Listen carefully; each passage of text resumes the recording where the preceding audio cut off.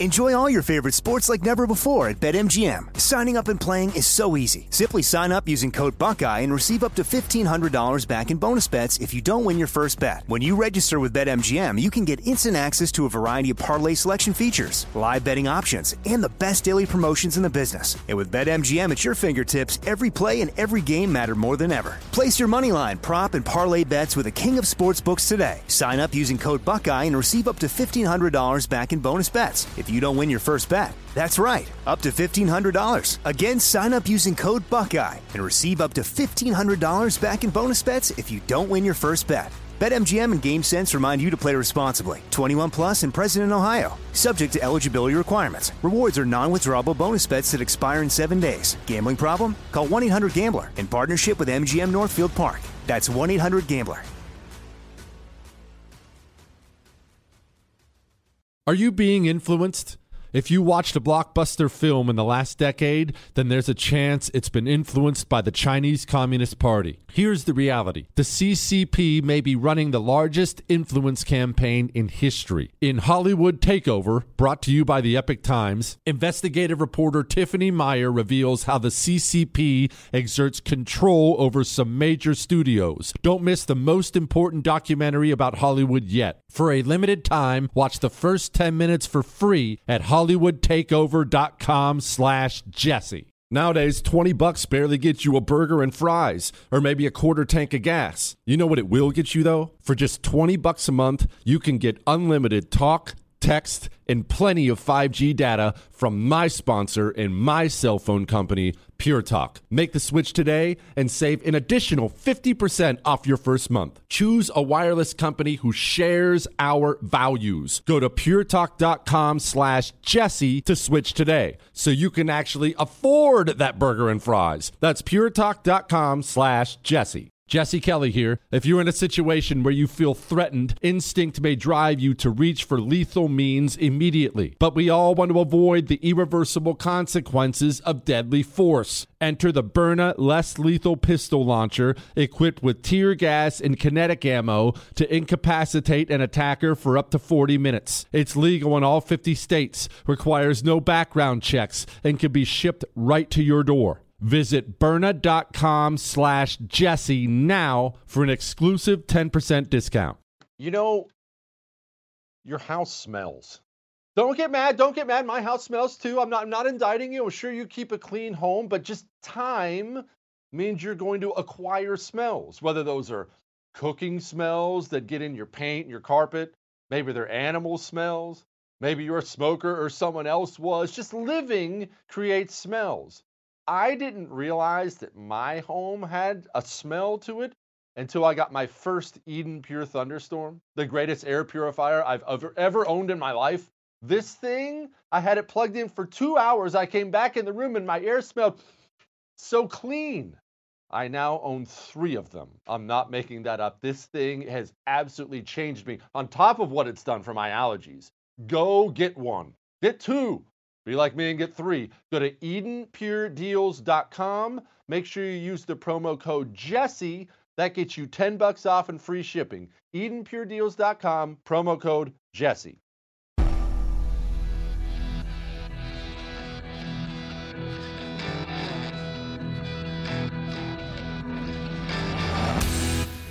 This is the Jesse Kelly Show.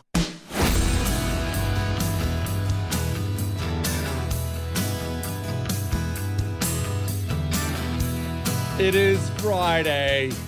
It is an Ask Dr. Jesse Friday here on the Jesse Kelly Show, and it's going to be an awesome day. I don't know what I'm more excited for. These questions that you emailed in, jesse@jessekellyshow.com, you can keep sending them, or call 877-377-4373. You're welcome to call live. You're welcome to leave a voicemail, whatever you prefer. I don't know what's better, your questions or our little, hopefully shortened, no guarantees on that, history story today. The reason I don't make guarantees is this might be the coolest human being ever to walk the planet, and it's hard not to keep talking about him. I mean, what if your enemies named you what would they name you? Would it be something derogatory? This guy's enemies named him the White Death. Yeah, that's exactly right. Every single dude right now, even ones who don't know what I'm about to talk about, just started pumping their fist. I want to be the White Death, but no, sadly, that is not going to be another nickname because that one is reserved for the great Simo Häyhä. And if I'm saying that name wrong, it's because I tried 6 different sources for how to pronounce it, and they all say it differently. Simo. So he's going to be Simo today. And that's probably wrong. But I went to community college. That's the best I can do. But anyway, I'm going to get to your questions. We have questions about why women lose their phones all the time. I'll tell you why. How do we fight back against big corporate America crushing us? And is murder good advertising? Yeah, we've got all that and a lot more coming up on today's show. It's going to be sweet. But first, as we always do, let's rewind the clock just a bit and head back to the early 19th century. Where are we? Well, here's where we are. This is Stalin. This is Hitler. This is that point in time where, yeah, they hate each other, they don't trust each other, but they do that kind of, hey, no way, you're an evil dictator too? I am too. Why don't we work together? I mean, we don't have to work against each other. You want to take over a bunch of things. I want to take over a bunch of things. Between the two of us, I mean, nobody around here can really stop us from taking over a bunch of things. So why don't we just agree to divvy everything up out here? The famous Hitler-Stalin non-aggression pact. They just agree, yeah, I'll take over all this and murder a bunch of people, and you take over all that and murder a bunch of people. We'll just be mass murderers. It'd be fun. And they do. They do. You remember they spit roasted Poland? And the Soviet Union, it's a big nut to crack. 170 million people, massive, powerful empire. They start leaning on the countries they've been, air fingers, quote, given. It's not as if it was Germany's to give, but it was, an agreement. Well, I'm going to leave these countries alone. You leave this alone. So the Soviet Union starts looking at places you would not even be able to find on a map. Estonia and Latvia. And there's a reason you can't find them on a map. I'm not pointing fingers at you. I couldn't either until I looked them up. But they're just tiny. They're not, at some point in time, you're surrounded by your betters. So I never will judge these countries for doing what they did. Stalin was basically saying to them, excuse me, Estonia, hand over the keys. This is mine now. And Estonia said, yes, boss. Absolutely. Here you go. Enjoy the place. I'm just going to, do you mind if I take a room? It's okay. Latvia too. I mean, it was just, and it was honestly probably the smart move. Might even be, you could make the argument, the patriotic move. It's not one guys like. It's not one I like instinctively. I like what the Finns are about to do. Screw you. Let's fight. But Estonia, Latvia, I mean, these are still peoples who exist to this day. They exist to this day because sometimes when you're given a gigantic poop sandwich, sometimes you got to eat it in life. Sometimes when Stalin knocks on your door, if you want to preserve your nation, generations, maybe you should agree. Maybe the Finns should have agreed. It's an interesting thought experiment. It's interesting when you consider how the next war went. Because the Soviet Union did the same thing to Finland. Finland had a couple really valuable areas the Soviets wanted. And they said, hey, Finland, we just took all this. We need that too. We need your stuff too. And Finland, at first, let's not make it look like they were the 300 Spartans rejecting any offer right away. Finland, at first, tried to negotiate something, but that's, again, understandable. They were all, well, no, I mean, you can't have all that. How about if you just take a little? Well, Stalin was a communist. What is communism, everybody? A religion of domination. Stalin doesn't just accept, a couple things. Stalin says, no, I don't think you're understanding the situation here. I have a huge, powerful army. You do not. I have a country of 170 million people. You have a country of 3 million people. I'm not asking, I'm telling. These things belong to me now. And Finland says, well, I guess we're going to have to fight about it then.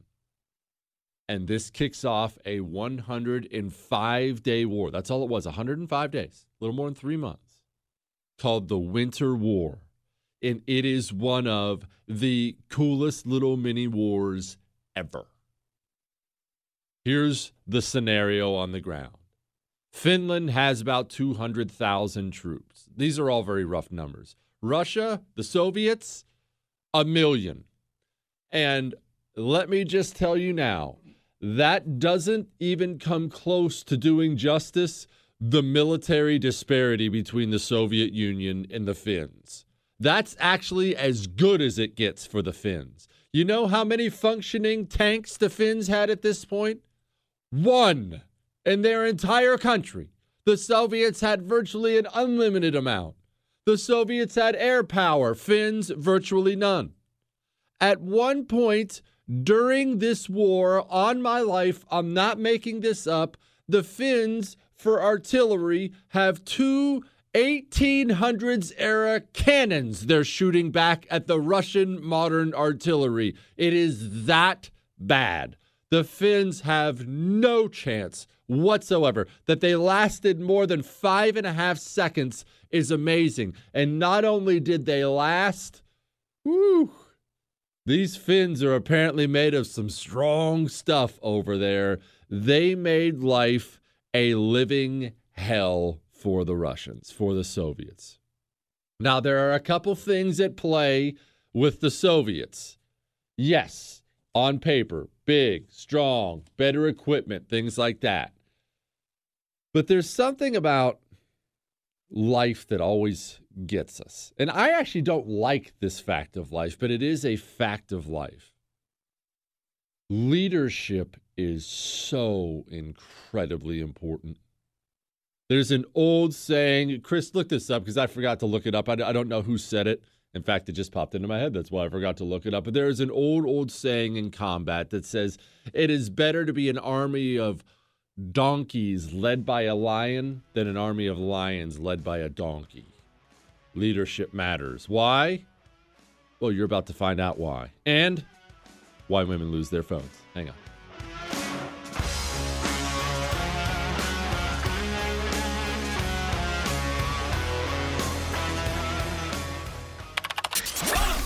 Missed out? Catch up. JesseKellyShow.com. Is there anything worse than somebody telling you, you need to quit dipping. You need to quit dipping. But you need to quit dipping. And look, I'm the one who can say it to you because I had to too. A decade of dipping. I loved it. I needed some way to help me, though. I can't just set it down. I'd probably end up burning through a pack of cigarettes a day trying to find a way to quit dipping, which obviously doesn't help anything at all. Have you heard about Jake's Mint Chew? Listen to this. It's no tobacco, no nicotine. It is completely natural and it tastes good. Several different flavors. It's the way you can quit dipping. They even have pouches if you want it. It works. Go to jakesmintchew.com. That's jakesmintchew.com. Use the promo code Jesse. That gets you 20% off.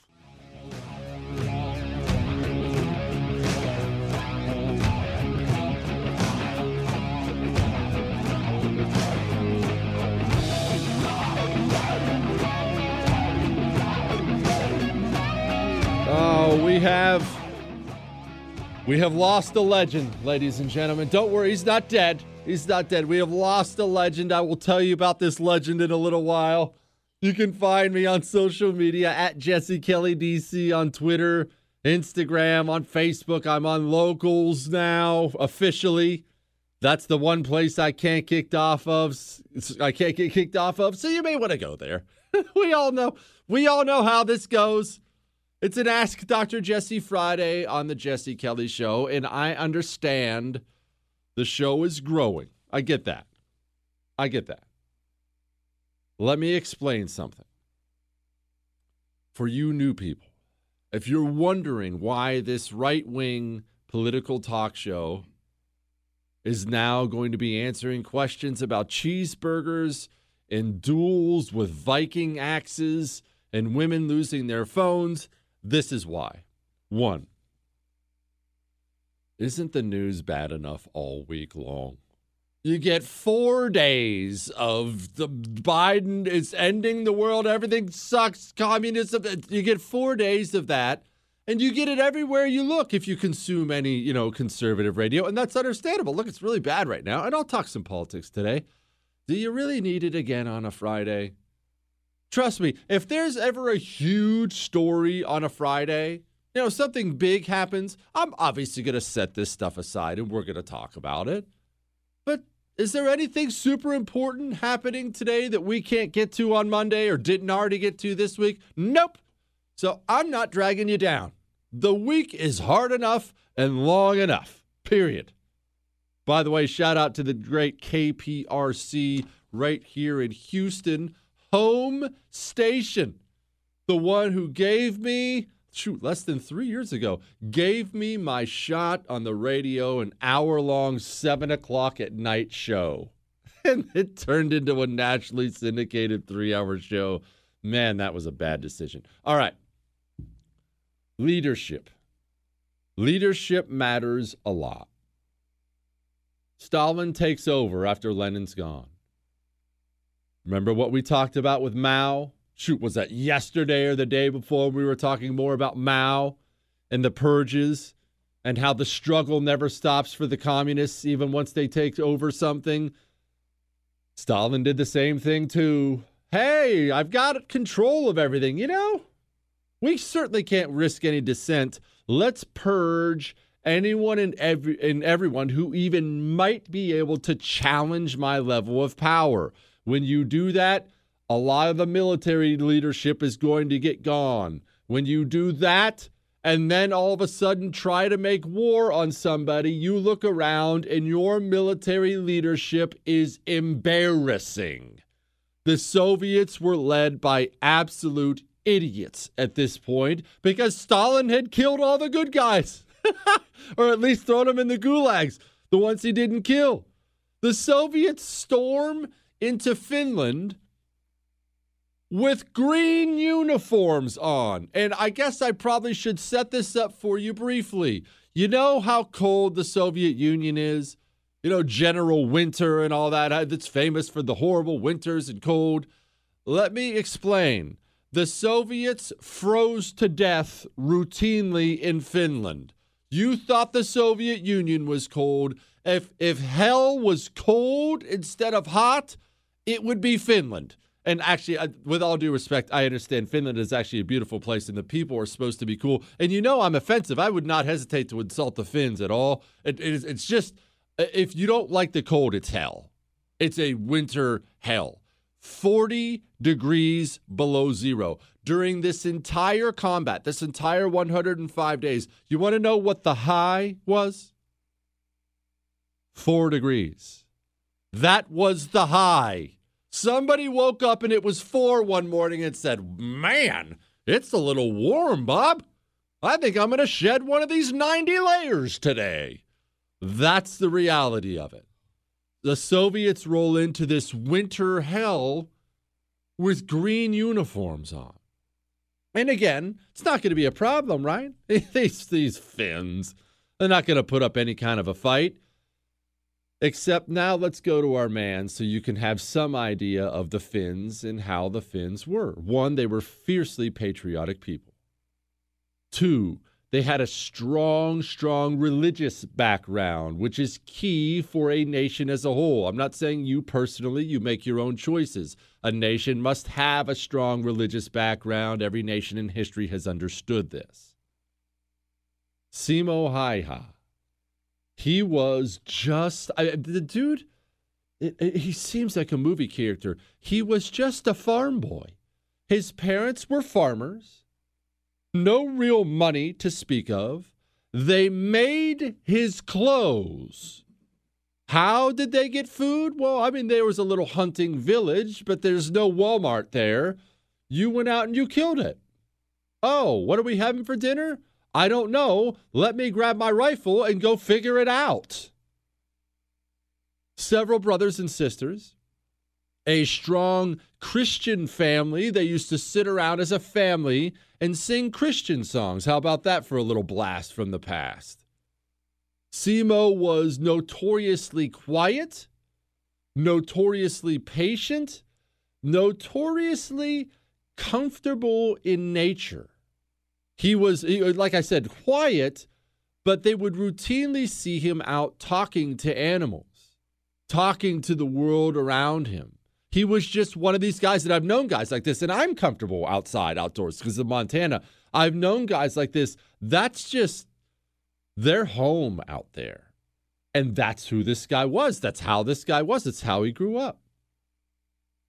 This was very common in Finland. The Soviets come in, and you have a bunch of guys, obviously not like Simo, otherwise they probably would have won the daggone war, but you have a bunch of Finns who live, work, and worship in this winter wonderland environment. They're all cloaked in white. And you want to know what Simo Häyhä did for fun?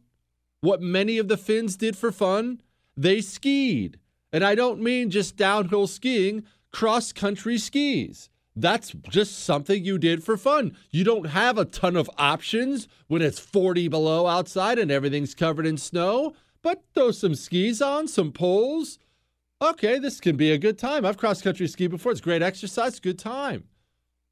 Well, if you have a gigantic, slow Soviet army taking the roads of your nation, you are a bunch of hunters and fishers cloaked in white, know how to shoot weapons because of all the hunting, and you cross-country ski your entire life, do you think you're going to be uniquely suited to take on an invading army? As I've always said, things are a little different when you are defending your homeland. The Soviets come in and they do not find a bunch of losers just laying down. They come in and find these winter soldier gods.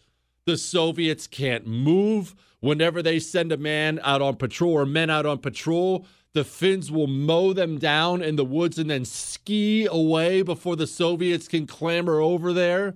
The tanks are freezing up. They're having to light fires underneath the tanks to get it to start up. When it's 40 below, understand how cold 40 below is. Oil will freeze. Certain types of oil in your vehicle will freeze at 40 below. I have existed at this temperature a couple times in my life because it would get 20, 30 below on occasion in Montana. If you've never experienced it, just know. You go out and you breathe in, like through your nose. Your nose, the inside of it is frozen. Sorry, this is disgusting. Any snot in your nose is now frozen. Solid. Your lungs feel like needles are going inside of them. I'm not done yet. The White Death is coming. Hang on.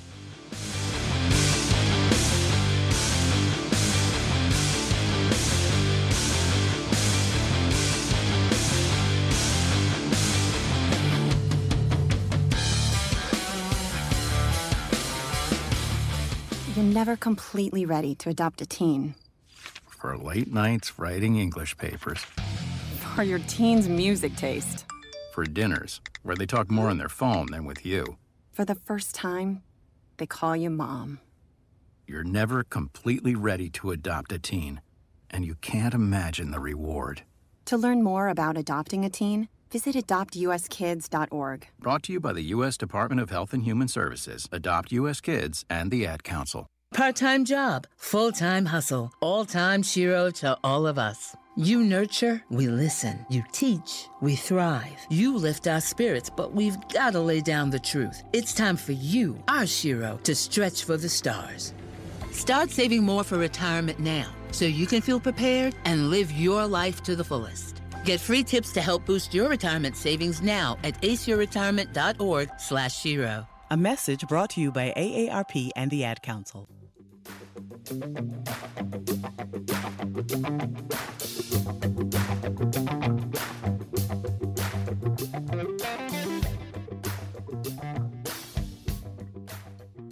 News this morning, the man in charge of the Tokyo Olympics stepping down amid controversy. Olympic Committee President Yoshiro Mori resigning over a sexist comment he made claiming women talk too much.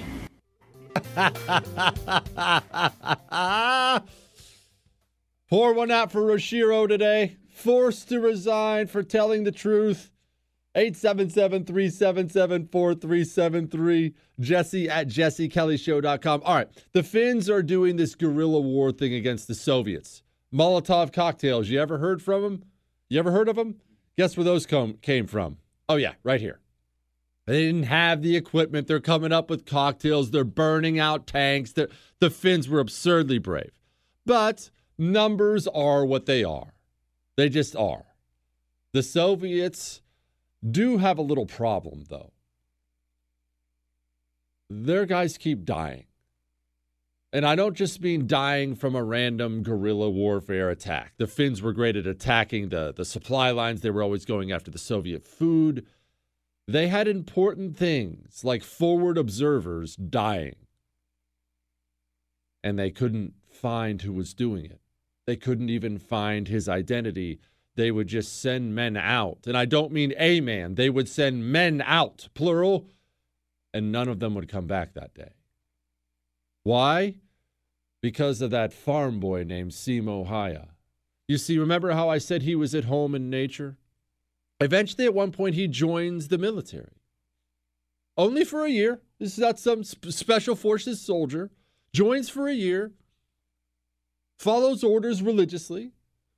And absurdly observant and a ridiculous good shot. They're like, wow, where did this is amazing.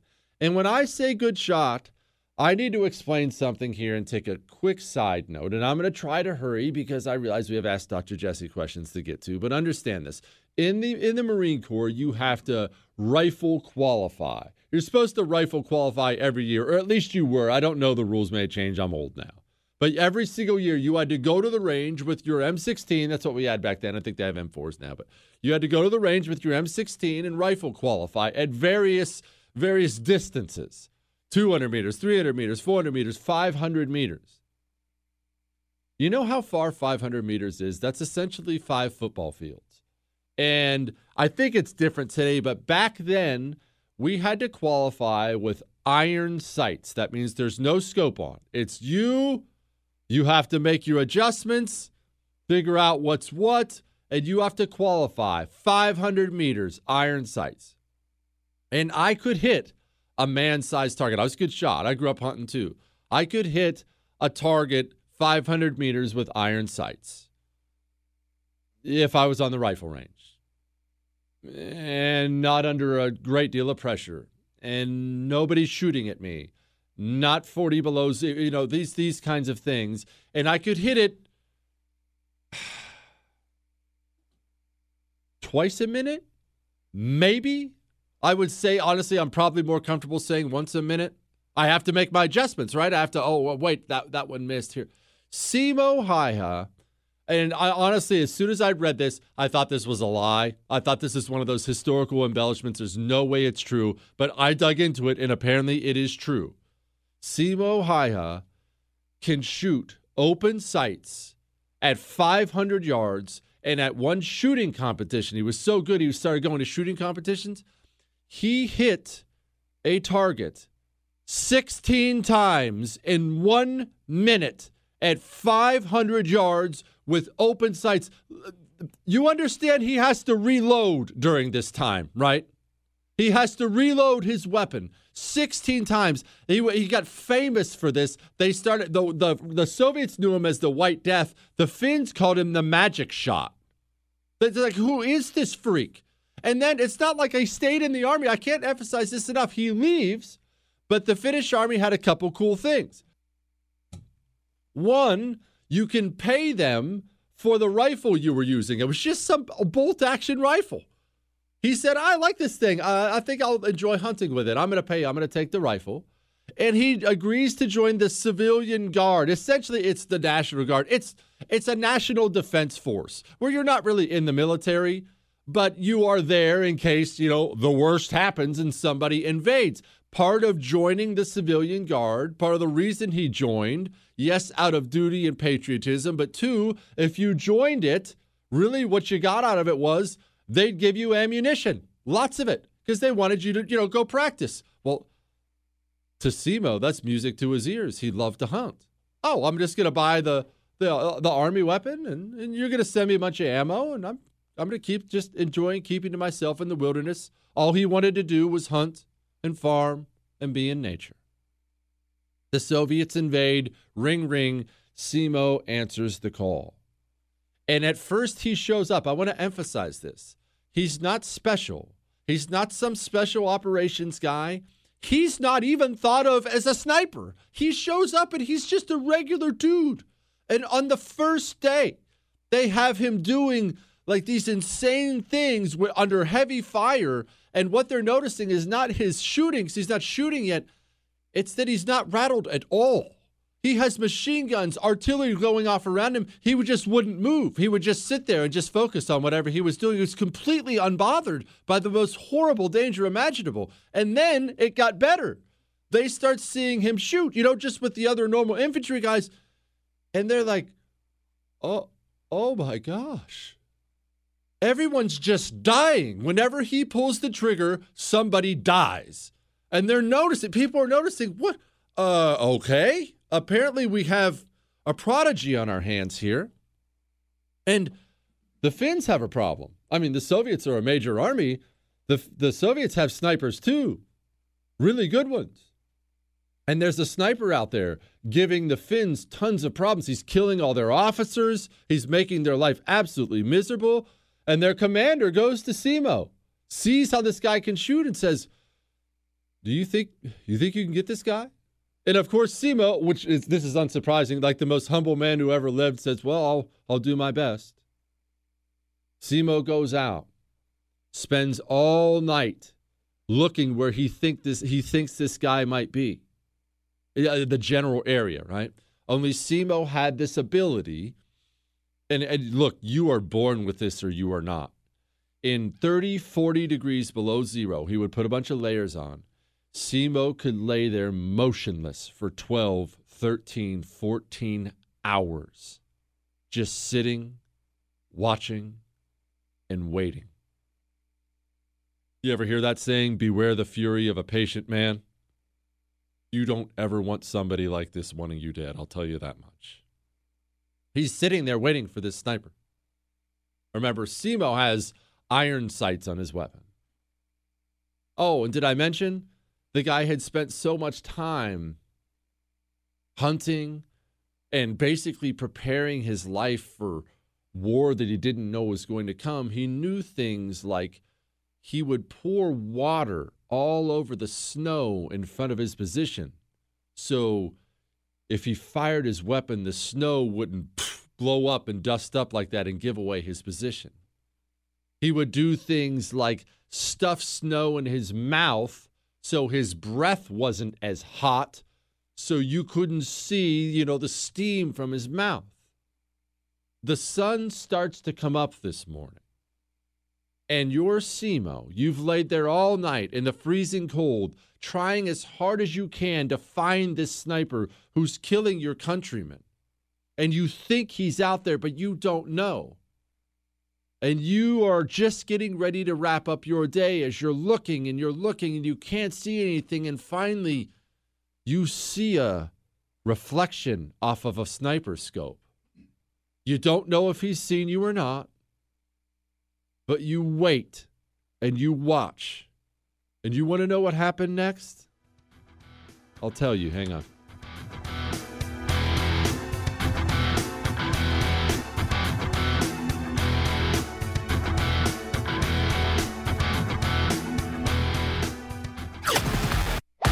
Jesse Kelly. Wake up and text.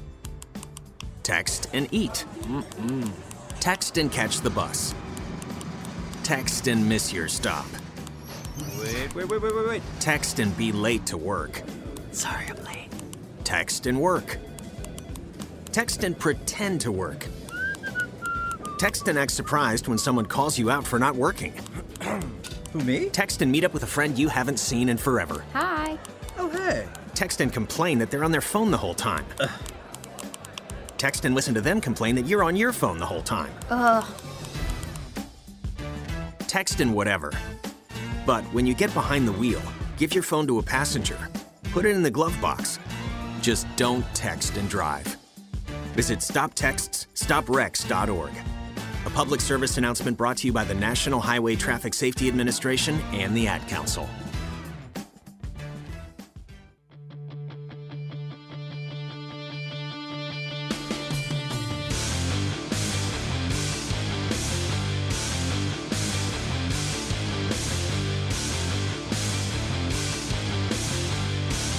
How do we fight big corporations?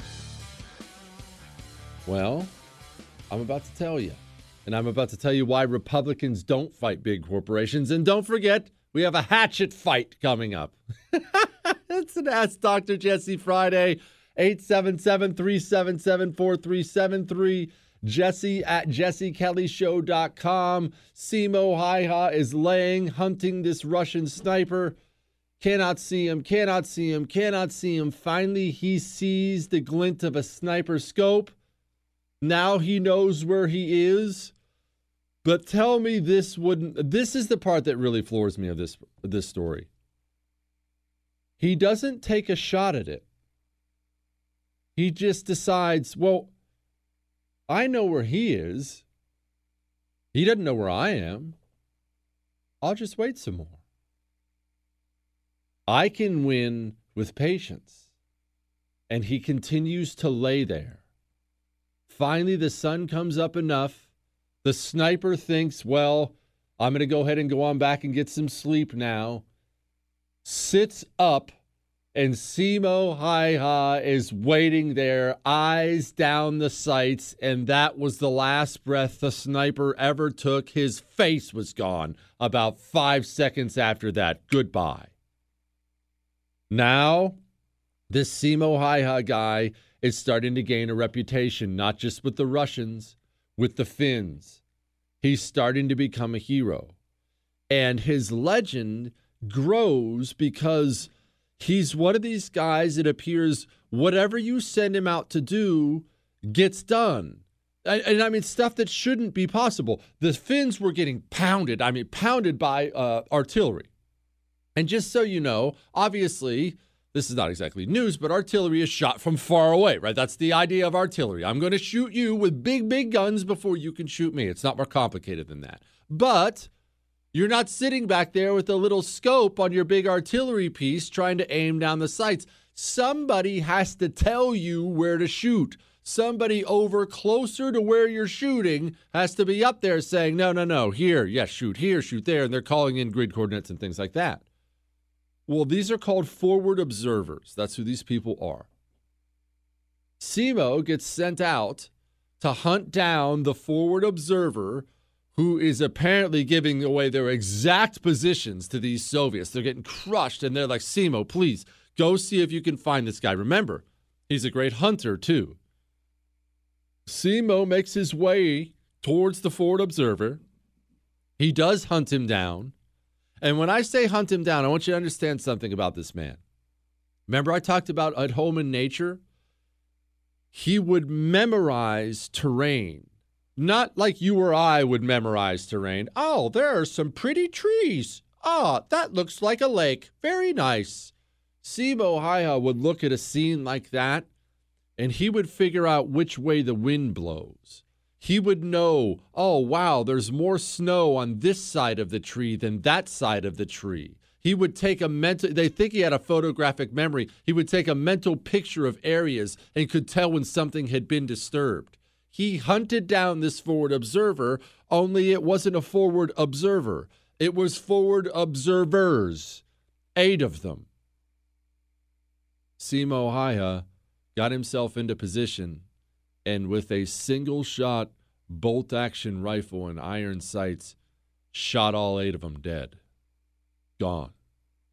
Comes back that night. Yeah, boss, we're good. They're not going to bother us anymore.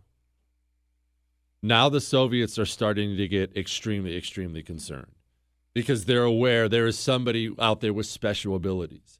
So the Soviets put together a special counter-sniper unit to go hunt down specifically the man. Again, they don't know his identity. They're trying to find his identity, so they're just calling him the White Death. And it's starting to affect troop morale on the Soviet side. They send out a counter-sniper unit to get Simo. He killed all them too. They're trying to hunt down a man you simply cannot hunt down. The guy would... because there are a bunch of marshes in Finland when it's warmer, and you have all these little mini holes and ditches and depressions and hills. He was famous for low crawling for hours and hours and hours, patiently moving inches at a time through the freezing snow, so no one would have his position. They just simply couldn't ever find him. He would do things to prevent himself from being silhouetted.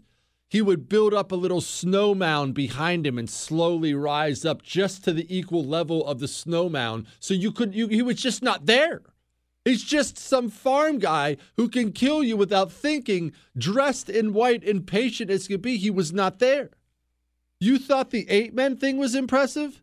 They sent Simo Häyhä out one day to hunt down Russians. Simo, they're down there. Go do what you can do. Simo came back at the end of the day having shot 25 Russians dead in one day. The guy simply could not be stopped. That was his most. He had another day of 19. He had another day of 23. Again, he didn't get in a position and take a shot. He would get in a position, ensure it was so camouflaged that he would sit and mow down entire units by himself. The Soviets had to change their entire defensive strategy because Simo Häyhä would not stop murdering them. But all this stuff only lasts for so long, right? Eventually, time cometh for all of us. We'll wrap up Simo Häyhä and get to why women lose their phones in just a sec. Okay.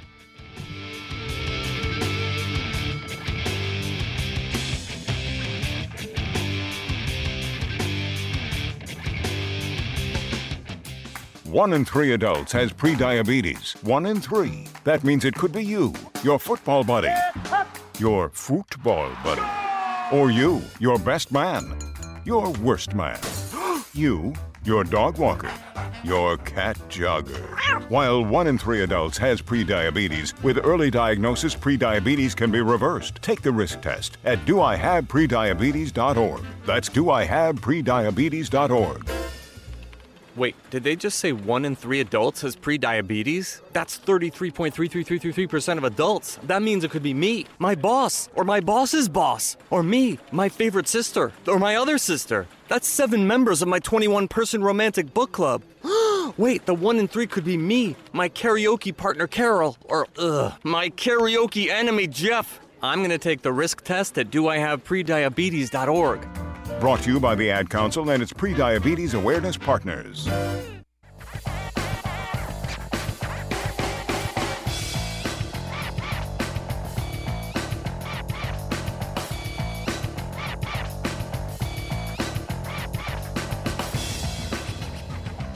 They got him, though.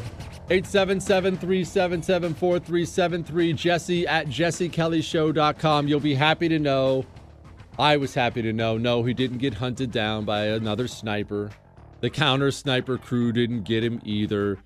He was just caught in an ambush with his whole unit. He was with his whole unit. They got caught in an ambush.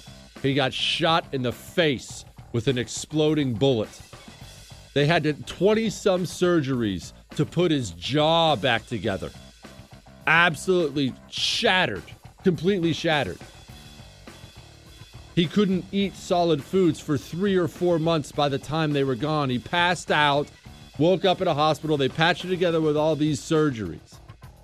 But he wakes up, and you know what Simo Hi-Ho wants? Simo Hi-Ho wants to go back into combat with a jaw shattered. People like that change the course of history. Let us go to your Ask Dr. Jesse questions now. Hang on.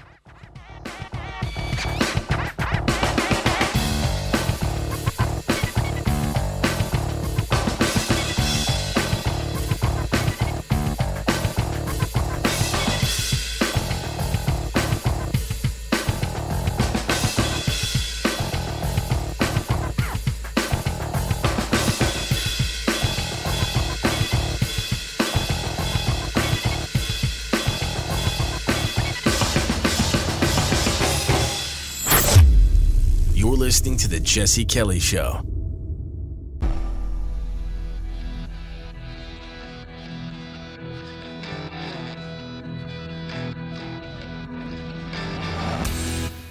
This is The Jesse Kelly Show.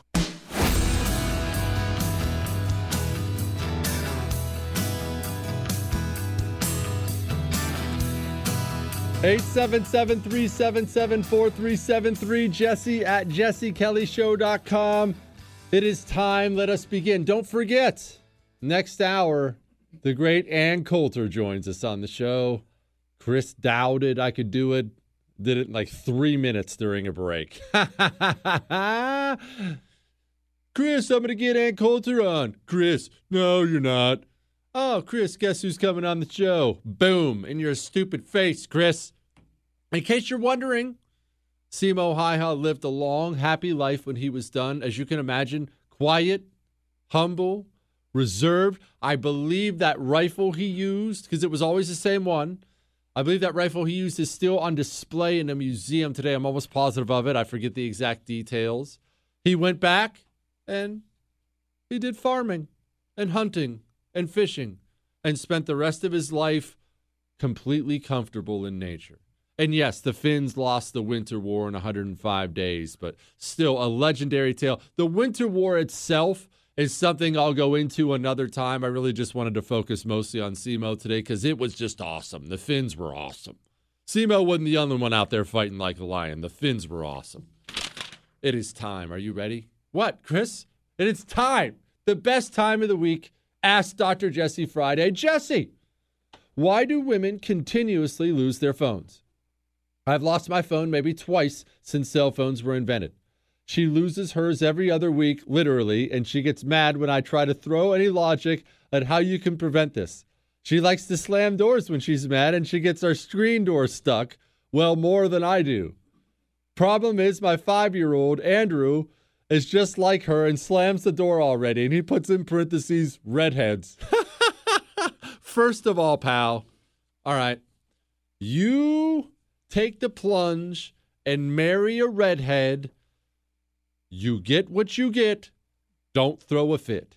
That's how they all are. Are redheads absurdly hot? Absolutely. That's how they get us in. That's why God did that. He knew he made them insane with rage.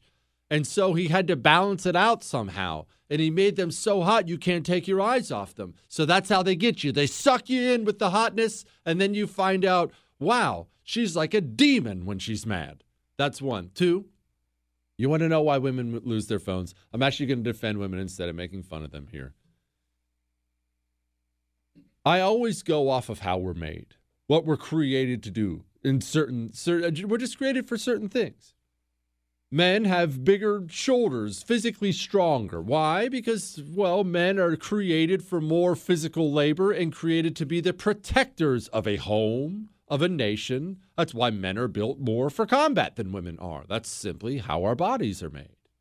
Our minds are wired for certain things too. A woman is more created to take care of a home, and taking care of a home is a living hell.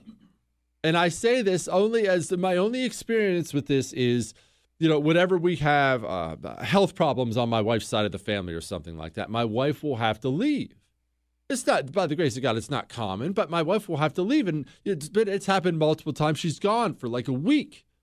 And I am not, as you know, I'm not doing the kissing every woman's bed thing of, these people are saints type thing. But as a dude, it's easy to fall into the trap of, how hard is it? Just wash the dishes a couple times. It's no big deal. It's horrible. All the things you have to do, all the things it takes to take care of a home is terrible. I'm at work.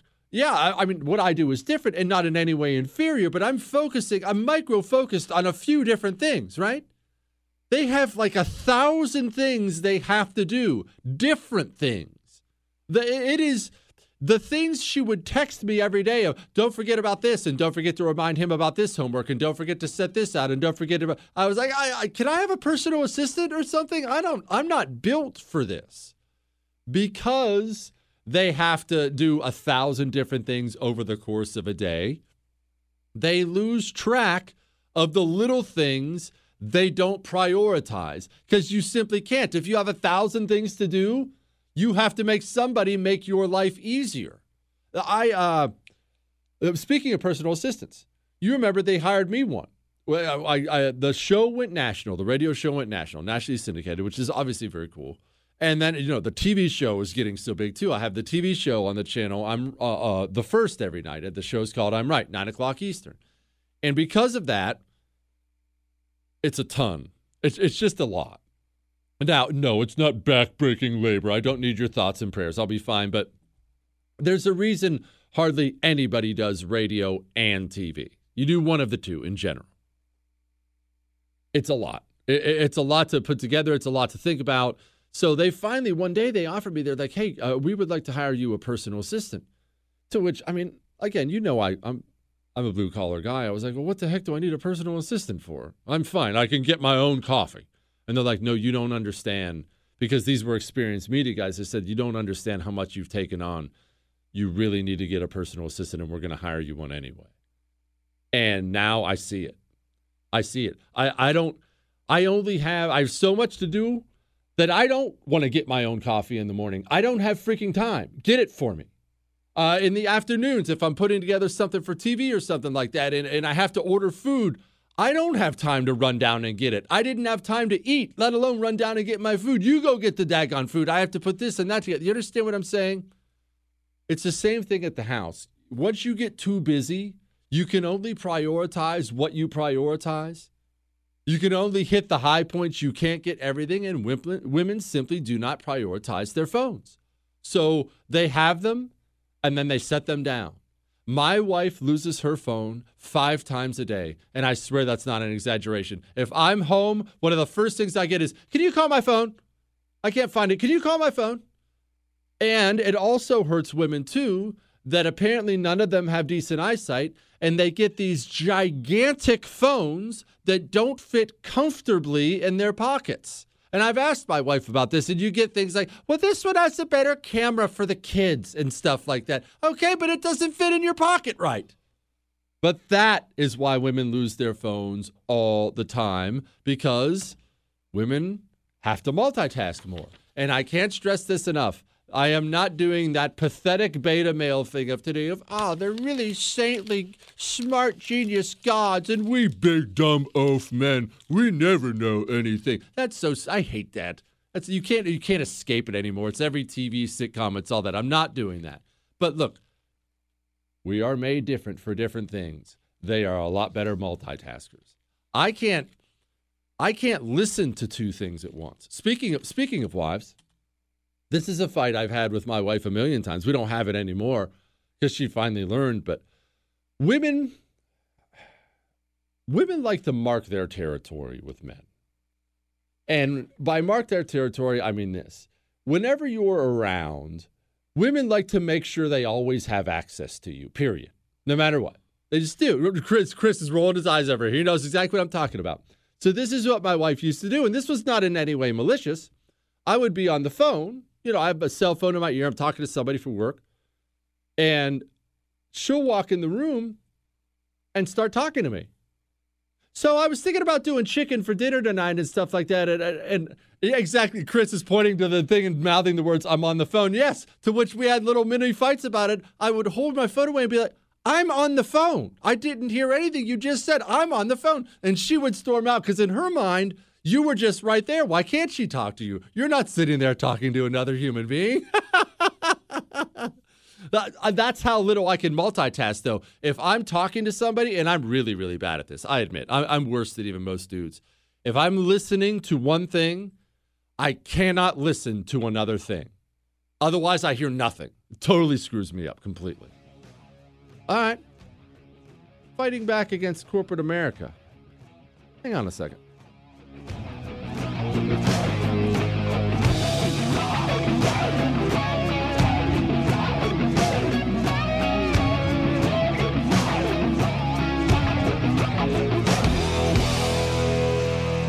Talk radio revolution. Jesse Kelly. No word in the English language is less convincing than probably. Are you sure we should get matching tattoos on our first date? Sure. We'll probably stay together. Probably? It's been 23 minutes since I ate. I can probably swim. You should wait 30 minutes. Okay, now tell me what to do. Cannonball! Cramp! Oh, I have a cramp. I can probably hit the green from here. Probably. Can I get a mulligan? Ready to go? Hey, are you sure you're okay to drive? Yeah, I'm pretty sober. Yeah, I'm probably okay. Probably okay isn't okay, especially when it comes to drinking and driving. If you're drinking, call a cab, a car, or a friend. Buzzed driving is drunk driving. A message brought to you by NHTSA and the Ad Council.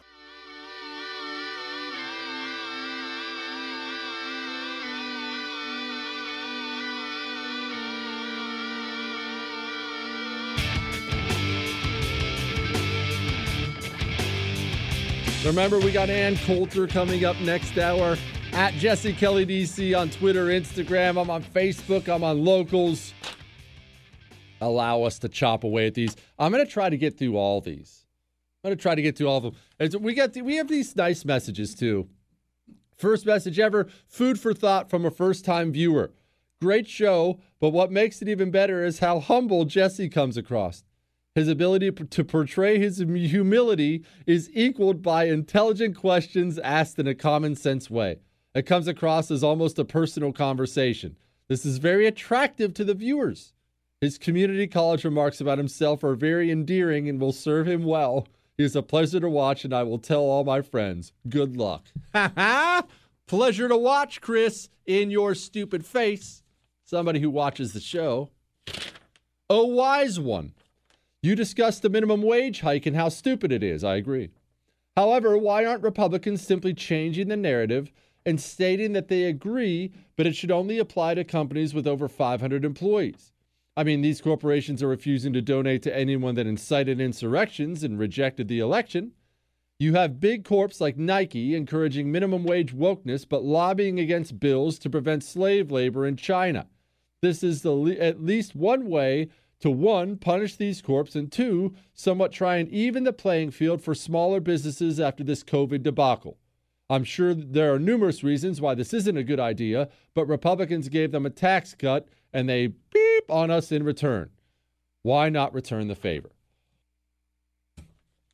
I am all in favor of offense. However, one, offense can't be simply revenge politics. You know, for instance, I want to impeach Joe Biden. I think if the House had, the power of impeachment right now, if the Republicans had the House, I think they should impeach Joe Biden. Not because of revenge for what they did for Donald Trump, but because Democrats have now proven They will weaponize impeachment for partisan purposes. So you weaponize it back against them and water it down so they can't weaponize it anymore. If we impeach Joe Biden a dozen times too, you impeach Donald Trump, then impeachment's gone forever. No, it doesn't mean anything to people anymore. That said, it's never going to happen from Republicans. Why? Well, here's what sucks. And it does. It sucks. The truth is, gigantic corporations, big time wealthy people, they're just as against you, even on the right, they're as against you as the people on the left. You remember my congressional run? I've told you about it 1,000 times. I'm not going into it again. Why do you think the major GOP money in Arizona was scared to death of me? My stance on illegal immigration. I was and remain a hardliner, to put it mildly, when it comes to illegal immigration. It was the one question all these super wealthy guys asked me when they sat down with me. The one thing they wanted to know. Obviously, I was low taxes and all that. That's all music to their ears. What about illegal immigration? Now, why do you think that is? Why do you think that is? Come on. You know the real game. The real game is, just like I've talked about 1,000 times before, when Rome made the transition from republic to dictatorship, it was because the leaders of the republic, had fallen in love with foreign slave labor, and they spent all their time dumping on their actual citizens to line their pockets with more slave labor, and eventually you got yourself a dictator out of it because the people are going to revolt. It's the exact same thing that's happening here. Our major corporations are now flat out anti-American.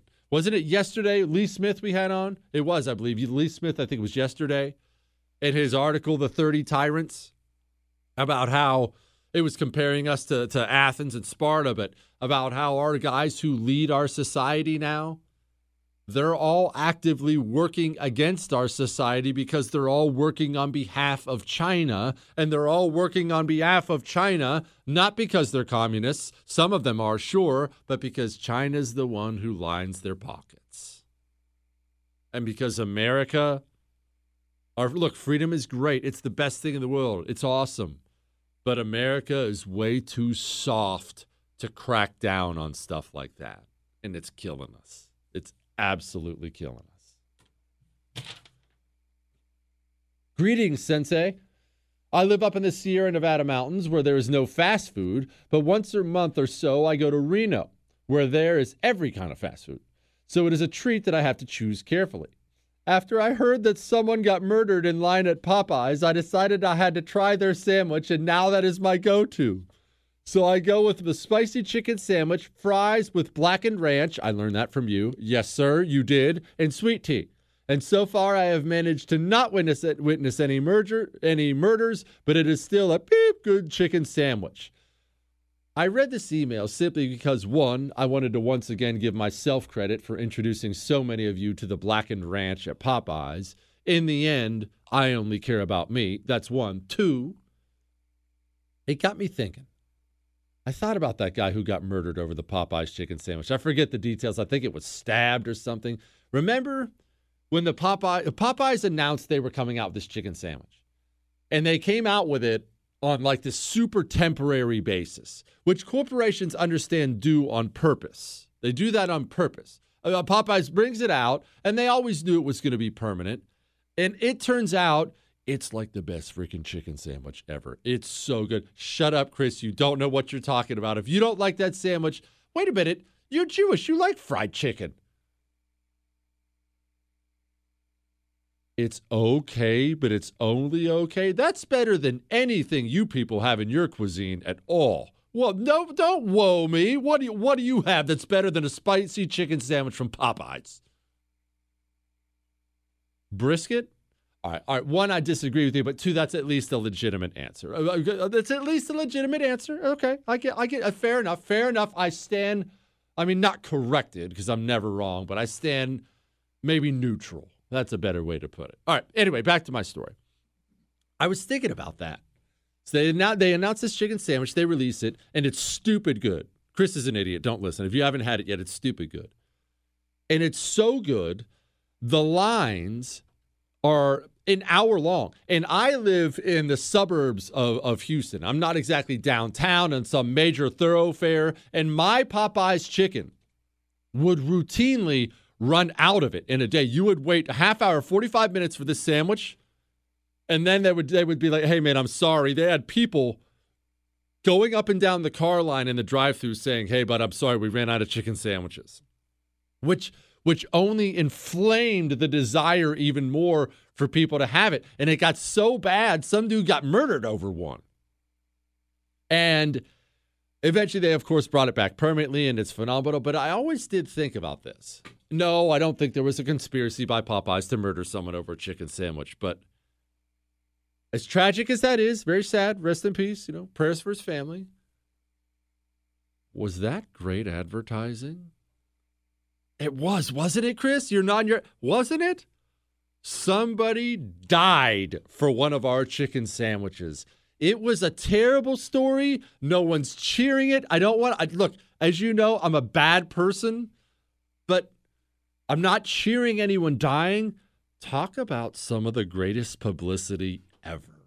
When's the last time someone got murdered over a Big Mac? And I love a Big Mac. My sandwich is so good, someone got murdered over it. That has got to be the greatest publicity ever. There's going to be some insidious corporation in the future. It's going to try something like this. You know they will, Chris. Oh, you know they will. That's not something that just takes place in the movies. That makes me think about restaurants and corporations and how they do that takeaway stuff. You know what? We're going to talk about that briefly. Hang on a second.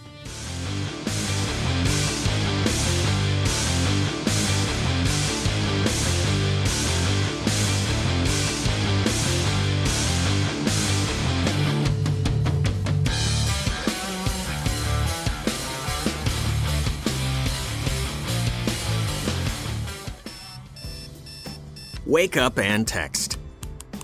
Text and eat. Text and catch the bus. Text and miss your stop. Wait. Text and be late to work. Sorry, I'm late. Text and work. Text and pretend to work. Text and act surprised when someone calls you out for not working. Who, me? Text and meet up with a friend you haven't seen in forever. Hi. Oh, hey. Text and complain that they're on their phone the whole time. Text and listen to them complain that you're on your phone the whole time. Text and whatever. But when you get behind the wheel, give your phone to a passenger. Put it in the glove box. Just don't text and drive. Visit StopTextsStopWrecks.org. A public service announcement brought to you by the National Highway Traffic Safety Administration and the Ad Council.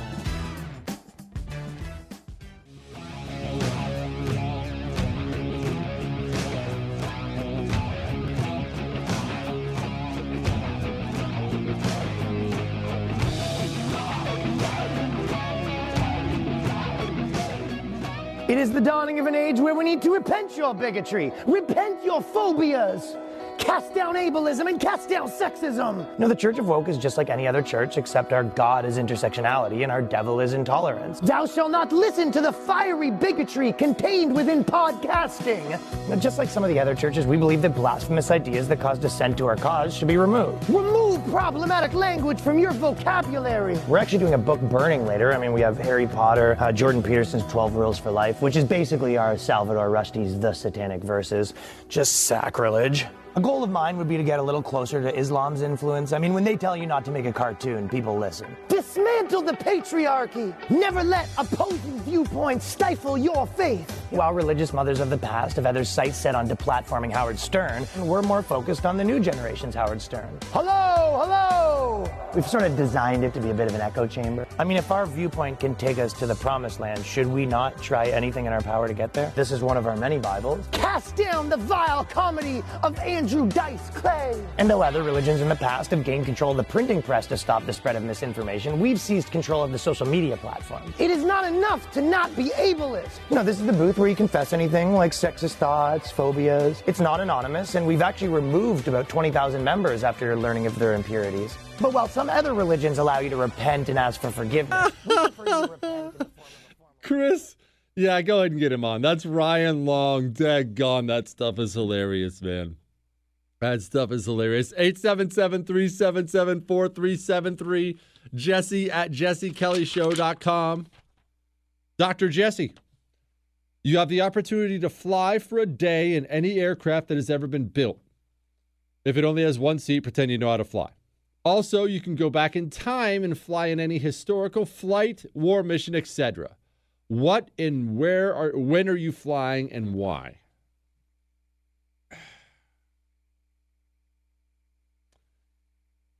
Couple things here. I'm struggling with a couple things. I am immediately drawn to dangerous flights, and I feel bad about it because my first answer might be my final answer. My first answer is I would want to be in one of those B-17 flying fortresses in World War II doing bombing runs over Germany. If you don't know what a B-17 flying fortress is and you're in a place to safely do so, please look it up right now. It's gigantic, and I want you to focus on one thing in particular. I want you to look underneath it. You see that little half ball with two machine guns sticking out of it underneath the plane? One, I would be way too big to fit in there. You had to find somebody super small anyway to fit in there. And it was absurdly dangerous. This position was constantly shot. These guys got shot to pieces all the time and died. So when I say I would want to be there, I understand the risk of death is extremely high. I would love to have been, and I'm sure there's a name for it. I'm sorry, I'm doing this on the fly. I didn't look it up. I would love to have been in that little half ball underneath a B-17 flying fortress with some German plane coming at you, barking two machine guns at him, moving the ball around. Chris, tell me that wouldn't be intense. I understand setting the danger aside. If you couldn't die, tell me that would be sweet. Chris is so stupid. Chris doesn't want to do it. I struggled with that versus my only other choice would be, I don't like helicopters. I don't trust helicopters. We got an Ask Dr. Jesse question last week about why are the helicopters always going down? Is it a conspiracy? No, it's because helicopters suck. They're not made to fly. It's a terrible design. The second one tiny thing goes wrong, it's just a big rock dropping you to the ground. It's not like a plane where you can glide in. As soon as it's done, just put your head between your legs and kiss your rear end goodbye because it is over, Jack. It's over. That said, our attack helicopters. You know what, Chris? We're going to get Wesley Hunt back on the show next week. Wesley Hunt was that awesome congressional candidate from Houston. He lost, which sucked. I want most of them to lose, but this guy was so cool. I wanted him to win, and he flew attack helicopters. But the modern-day attack helicopters are so cool. I mean, even the Vietnam era ones are so cool, but especially the modern-day attack helicopters are so cool. You have a gunner. Picture this. You're flying the thing, and you have a gunner, and the gunner has a helmet on his head. A helmet, and you're basically, you have targets in your eyes, and the guns on your helo, they point towards wherever you look. Do you understand what I'm saying? You can look somewhere, and the guns point there and aim there and light people up. I'm sure it's probably on YouTube. If not, it's on the internet somewhere. There are night vision things where you can see us killing terrorists. You can see our guys killing insurgents in Iraq and Afghanistan. And because it's, it's nighttime or thermal, the guys will glow so you can see the shooting. And it's not bloody. Like it'll probably be appropriate for your kids depending on their age. But you can even hear... you can see it. You can hear it. That looks so cool. It looks so cool, right? I mean, that would be sweet. I want a helmet that guns aim where I'm looking. Gosh, that would be so freaking cool. You know what would be awesome, Chris? It would be awesome if you could do that at your house for home defense. Yeah, VR helmets. That's a good idea. Anyway, back to these corporations. I meant to bring this up with the takeaway games they play. You know they do that stuff on purpose when something new comes out, right? Like the new video game console. What is a PlayStation? There's a new PlayStation out now. But $500? Oh, it's the PlayStation 5. Well, I'm sorry, I'm not up on it, but it's $600? Okay, whatever the case may be. But you saw people complaining all over social media about, oh, how are they already out of them? How are they not prepared? There's only a few of these things. Why? They knew it was going to be popular. Why didn't they make more? Buddy,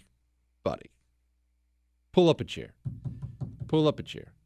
Time to have a talk with your daddy here. Remember, it's me, not your mommy. I'm your daddy. They made plenty of PS5s. They knew exactly how many they were going to need. They manufactured tons and tons of them.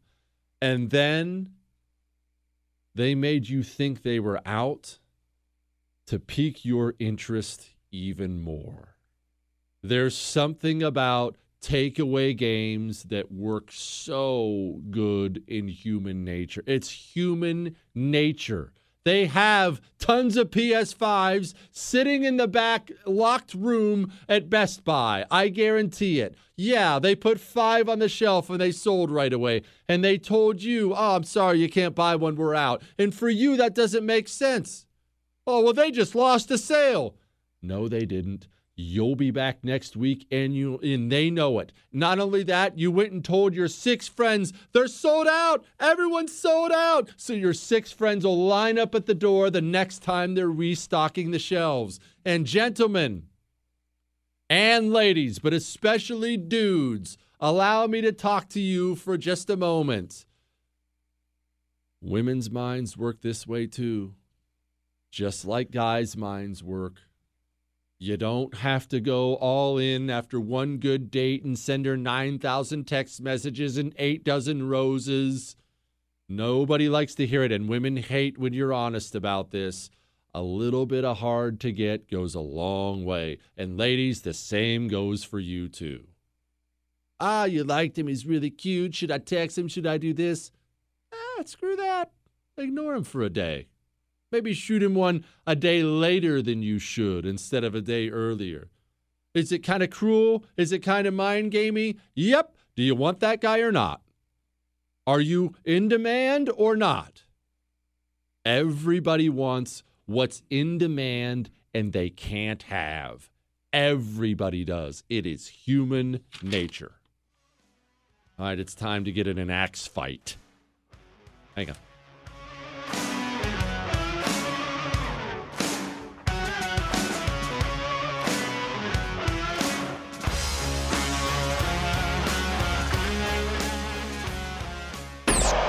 Is he smarter than everyone? Who knows? Does he think so? Yeah. The Jesse Kelly Show.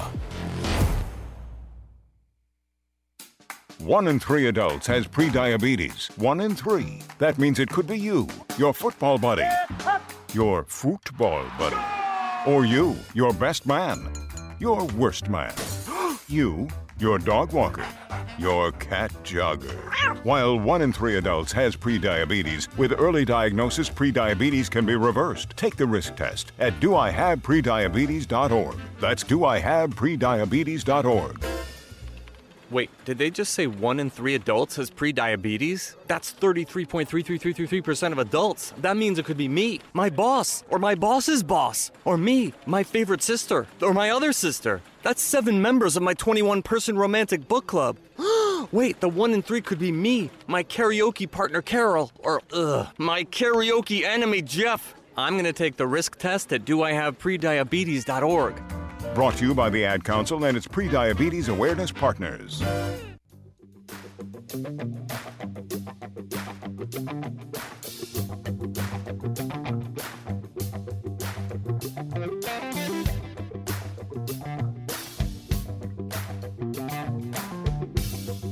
Oh, yeah.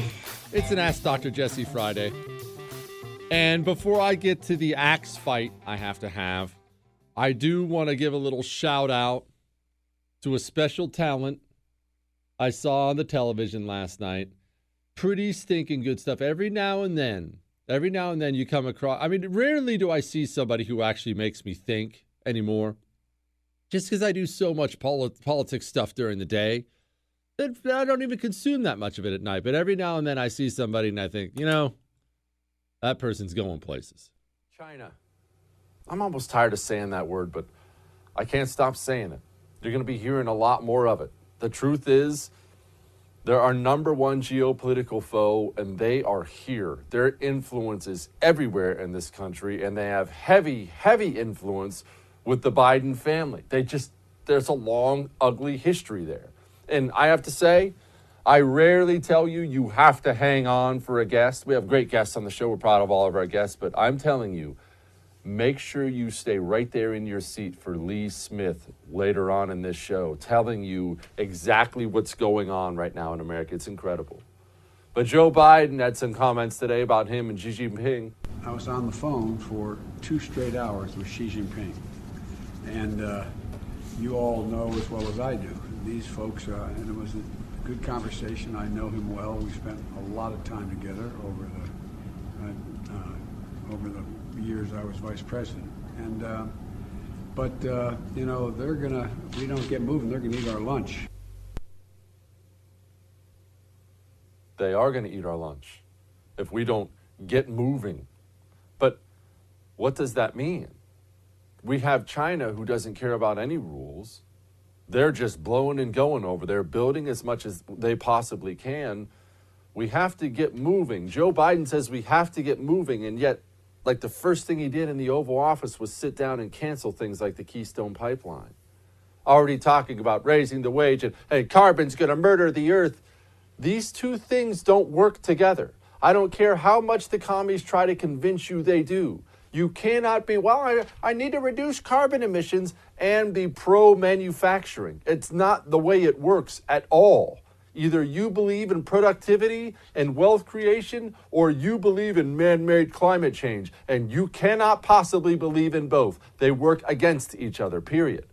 And this link between the Democratic Party and China, it's strong and it's apparent all over the place. Elise Stefanik, she introduced an amendment to ban stimulus funds from going to the Chinese Communist Party, anything tied to the Chinese Communist Party. She introduced an amendment to ban stimulus funds going there, and it was blocked. It was blocked by House Democrats. What is the reasoning for this? I mean, they're just laying it all out for you. So wait a minute. The argument is, you want stimulus funds to go to the Chinese Communist Party? She had a quote, too. She said, quote, "We must prevent American taxpayer dollars from going to institutions that have partnerships with any entity owned, controlled, or organized under the laws of the Chinese Communist Party, which we know is censoring free speech, engaging in genocide in the Xinjiang province, and influencing American academia before our eyes." It's happening before our eyes. Isn't that amazing? Isn't it amazing that, think about just how wild this is. Not that I want to go into the NBA or anything like that again. Think how insane it is that we have massive pro-sports organizations openly dumping on America. Hate the flag, hate the anthem, America doesn't represent me. And yet doing whatever China says it.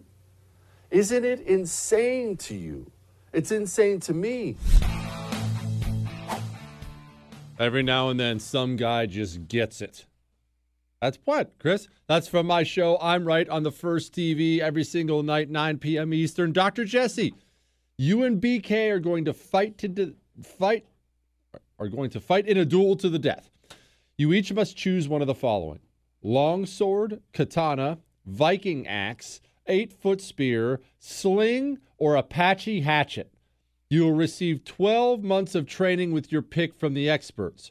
What do you choose, and how do you win? Well, first of all, This is going to be bubble bursting for a lot of you, especially me as a dude. This is going to be really bubble bursting for the dudes. The sword and the katana and the axe and the hatchet, they're all gone. They're not even options. They're not long enough. Remember how King Philip II, Alexander the Great's father, dominated all of Greece all of a sudden? Remember the great military innovation?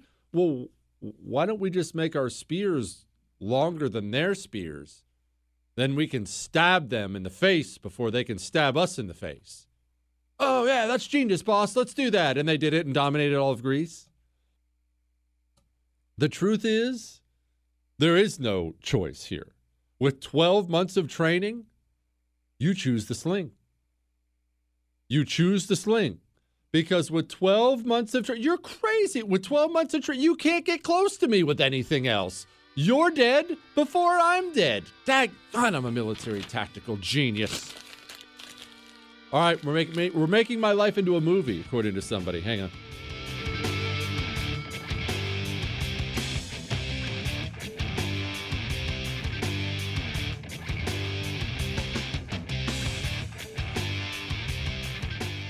You're never completely ready to adopt a teen. For late nights writing English papers. For your teen's music taste. For dinners, where they talk more on their phone than with you. For the first time, they call you mom. You're never completely ready to adopt a teen, and you can't imagine the reward.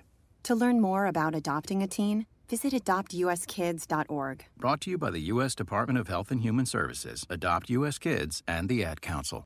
Ladies and gentlemen, we have arrived in Philadelphia. Local time is 3:05 p.m. and the temperature is 67 degrees. At this time, you are now free to use your cellular devices.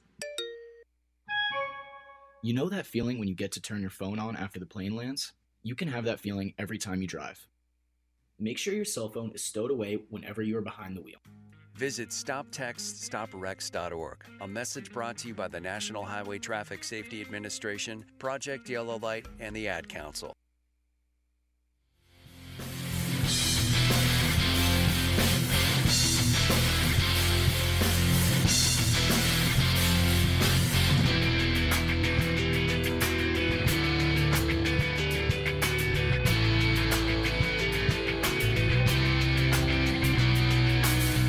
(877-377-4373), Jesse at JesseKellyShow.com. Dear Dr. Supreme Shogun Kelly, what part of your amazing and handsome life would make the best movie and why? Your childhood, your military service, your RV sales career, your congressional runs, your radio career, or something else? Man, when you put it like that, that is kind of a wild life. That's a wild 39 years. No, we don't need a movie about my life. Why? Because there's so much incredible stuff left that I'm going to do. We have to wait unless we're going to sign up for a 2-part movie deal with Hollywood and they do, one half the beginning and the second and the end. In all seriousness, though, I thought about this today. Why is there no major Hollywood movie about Simo Haia? Our sniper from the beginning. Think how sweet that would be. All right. Somebody's proposing to his girlfriend. I have advice. Hang on.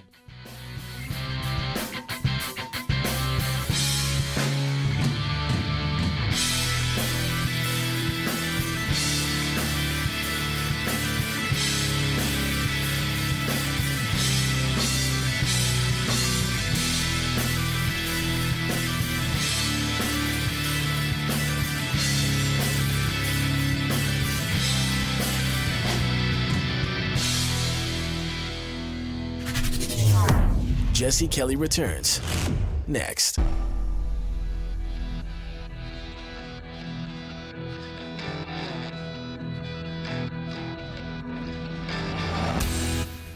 This is the Jesse Kelly Show.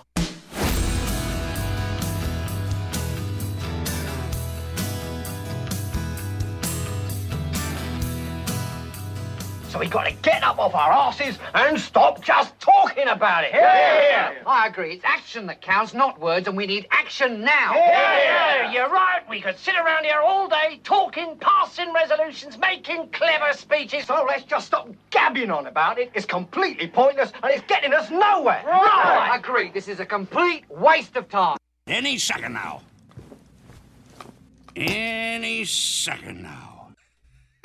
That's, of course, from Life of Brian, or was it a GOP meeting? Possibly either. All right. Hey, Oracle and my personal mentor, Jesse. It's time to ask my girlfriend of 5 years the big question. Any tips on the talk with her old man? We get along. He's a fellow conservative, blue collar like me. I just feel the whole thing will be awkward. Should I do dinner? Just go over the house with some beer? Appreciate any advice. Well, let me explain something to you, buddy. One, good man. Put a ring on her finger. Go start cranking out some kids. You want to fight back against the system? The ultimate rebellion against the system right now is for good people to get married and start cranking out babies and churning out a generation of freedom lovers. So that's good for you. Also, good for you for asking the old man for permission. I did. I believe that's a good tradition. I asked for my wife's hand from her father.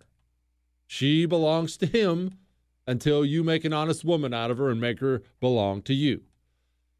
That's one. Two, no, you don't have to worry about dinner. You're probably poor.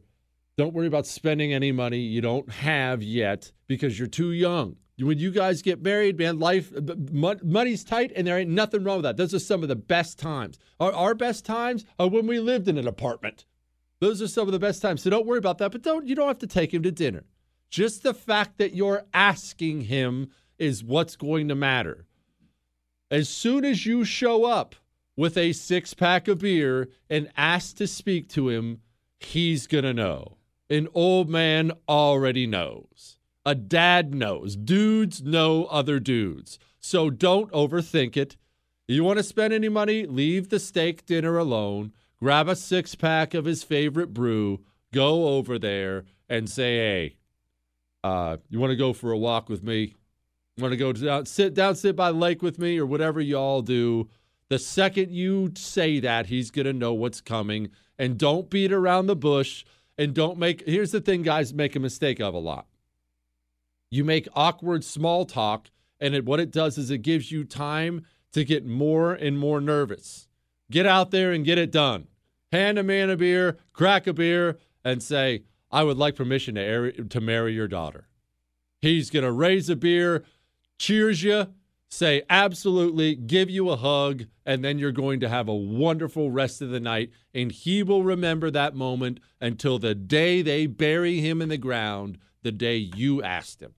Don't make a big thing of it. You don't have to. Proud of you for doing it. Go marry that woman. Take care of her. Take care of your family. Have lots of kids. All-knowing Dr. Kelly, 2 questions. 1, if we encourage the media /left to continue to double, triple mask, or ball gag, do you think eventually it would act as a muzzle so no one could hear them? I will say this before I get to the second part of the question, the serious question. How stupid does everything look now when everyone has these masks on? When the president is trying to talk, when important people are trying to talk, and I think it's important we talk about this. It just makes everything look so dumb. Take the stupid mask off, for Pete's sake, especially when you're speaking in public, speaking into a microphone. We don't need you to virtue signal with the mask on. Everybody knows you go backstage and take it off right away anyway. Take the mask off so I can understand what you're saying. And now, I don't mean to go off on a tangent here, but I'm about to, because this upsets me and it just made me think of this. I'm going to get to the second part of your question, don't worry. Parents, there is a skill to teach your children that nobody tells you to teach your children, but it is a critical life skill that will take them a long way. Are you ready for this? I see so many people who are terrible at it, and I get mad at their parents when I see people who are terrible at it. Or, to be more specific, when I hear people who are terrible at it. Learn to speak on the phone. And I can't emphasize this enough. Speaking on the phone is not like having a conversation with somebody here in person. Enunciate. Speak up. Speak clearly. I am floored by the people who cannot speak on the phone, or especially people, who take your order at a fast food restaurant. Hello, welcome to Jack in the Box. Can I take your order, please? I'm sorry, but hello, welcome to Jack in the Box. Can I take your order, please? Could you speak clear? Hello. Slow down and speak. Look. You can call me a jerk all you want. I will chew my kids out for it. If I put them on the phone with one of their grandparents. And, because hearing goes as you get older. These bodies aren't made to last forever. I had to go to the eye doctor yesterday. I'll talk about that in a minute. Our bodies aren't made to last forever. If my boys mumble when they're ordering food in a restaurant or on the phone, I will chew them out for it.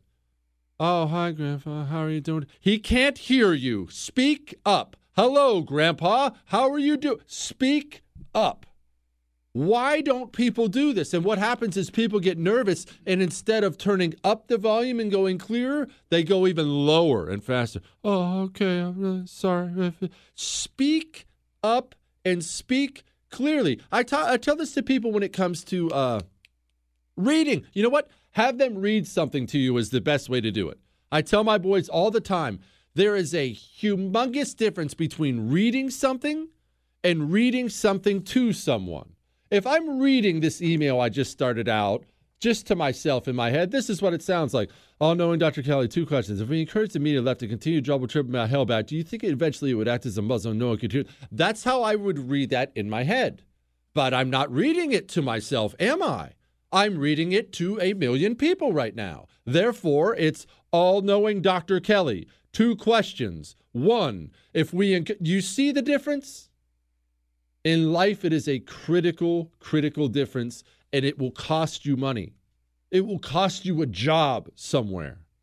You have some busy boss looking for a new employee, not sure who to hire, has a quick phone conversation with one guy who's speaking like I am right now, clearly so you can understand, and the next guy maybe just as qualified says, yeah, I don't know, I'm kind of from East Texas, but I don't know. My wife used to do it. He's gone. Goodbye. See ya. Learn to speak clearly. Sorry, I went off there. Second part of the question. As an advocate for proper proportions for food, I often rearrange the fixins on my sandwiches/burgers. What comments do you have regarding this practice? Cheers, your number 1 fan in Oregon. Well, thank you. All right, now let me explain something. What I'm about to say is going to make me sound like a bad human, but I am a bad human. And this is one of my biggest pet peeves in life. I understand the minimum wage employee in Subway. I'm not trying to call out Subway. You know I love Subway. Greatest cookies in the world that nobody knows about. But a minimum wage employee in Subway is almost undoubtedly not going to be somebody who takes, the extra step when it comes to something. I'm not dogging on a job in Subway. I've had a million crappy jobs, a lot worse jobs than working in Subway. So I understand I have to apply a certain amount of mercy to something. However, I'm floored that you can go in and order a cheesesteak and they make just the most unacceptable error in the history of mankind. You want to know what that error is? I'll tell you in a second.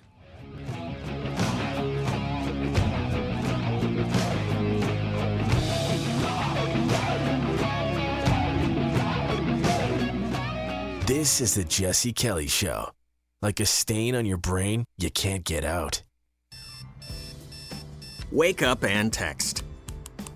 Text and eat. Text and catch the bus. Text and miss your stop. Wait. Text and be late to work. Sorry, I'm late. Text and work. Text and pretend to work. Text and act surprised when someone calls you out for not working. Who, me? Text and meet up with a friend you haven't seen in forever. Hi. Oh, hey. Text and complain that they're on their phone the whole time. Text and listen to them complain that you're on your phone the whole time. Text and whatever. But when you get behind the wheel, give your phone to a passenger. Put it in the glove box. Just don't text and drive. Visit StopTextsStopWrecks.org. A public service announcement brought to you by the National Highway Traffic Safety Administration and the Ad Council.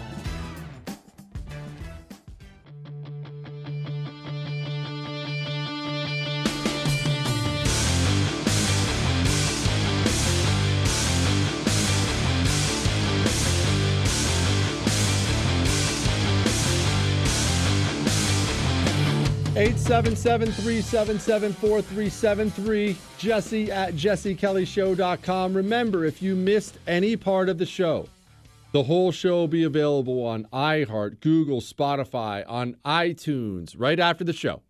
If you're on iTunes, leave a 5-star rating and leave a review discussing how handsome I am.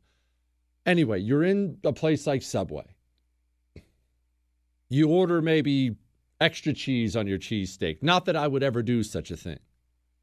They take all the extra cheese and they pile it up right on top of all the cheese slices they already put on there. Then, when they turn to throw your cheesesteak in the little cooker, they just chuck it in there and everything just goes everywhere and it comes out and it looks like somebody just vomited all the ingredients onto your burger.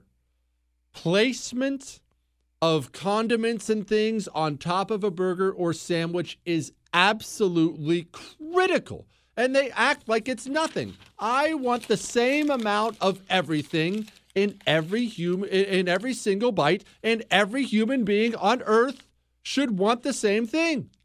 It's my main complaint with restaurant nachos.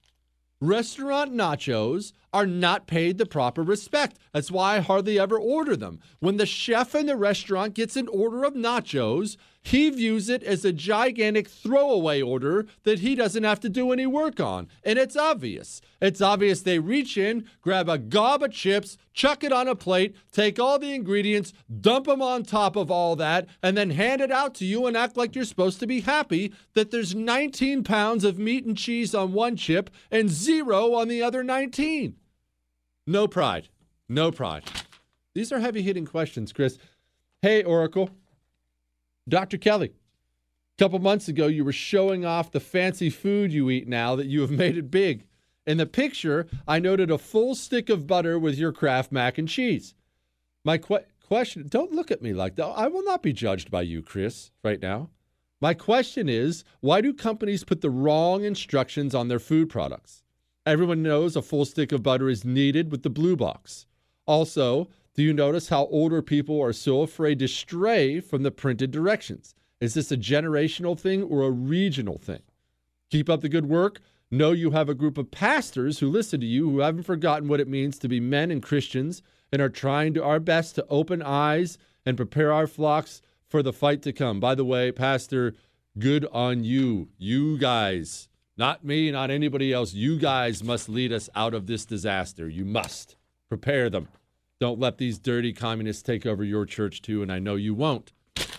But first of all, let's address the last question first. Older people following instructions. I think this is what it is. You're right. An older generation is more prone to follow the instructions of something. And you shouldn't follow the instructions on most things. However, you're both right. An older generation grew up in America, and I know I'm making this bigger than a Kraft recipe, but an older generation grew up in an America where the system could be a lot more trusted. You could, in general, trust what you were being taught in school. You could trust the DOJ. You could trust the Boy Scouts. You could trust your church. You could trust it because it was a time where we were more moored to our cultural founding. So in general, you were taught The system isn't corrupt. You can trust it more, and that's accurate. That was accurate.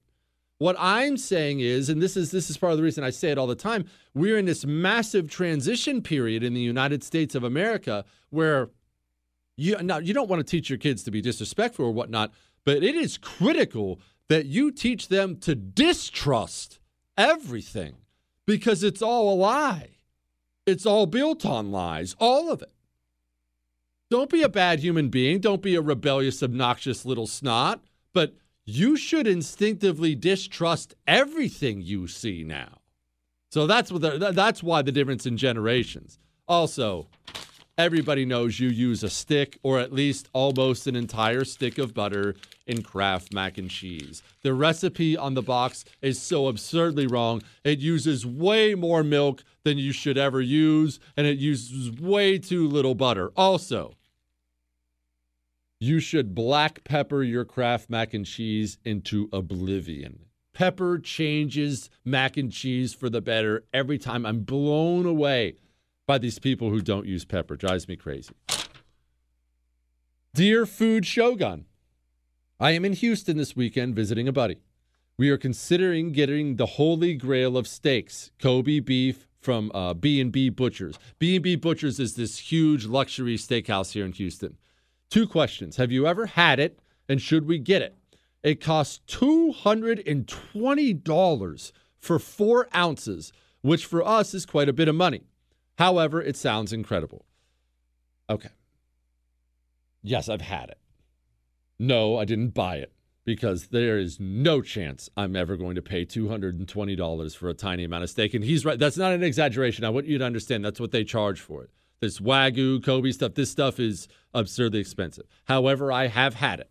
I have a buddy of mine has done real well for himself. He's rich.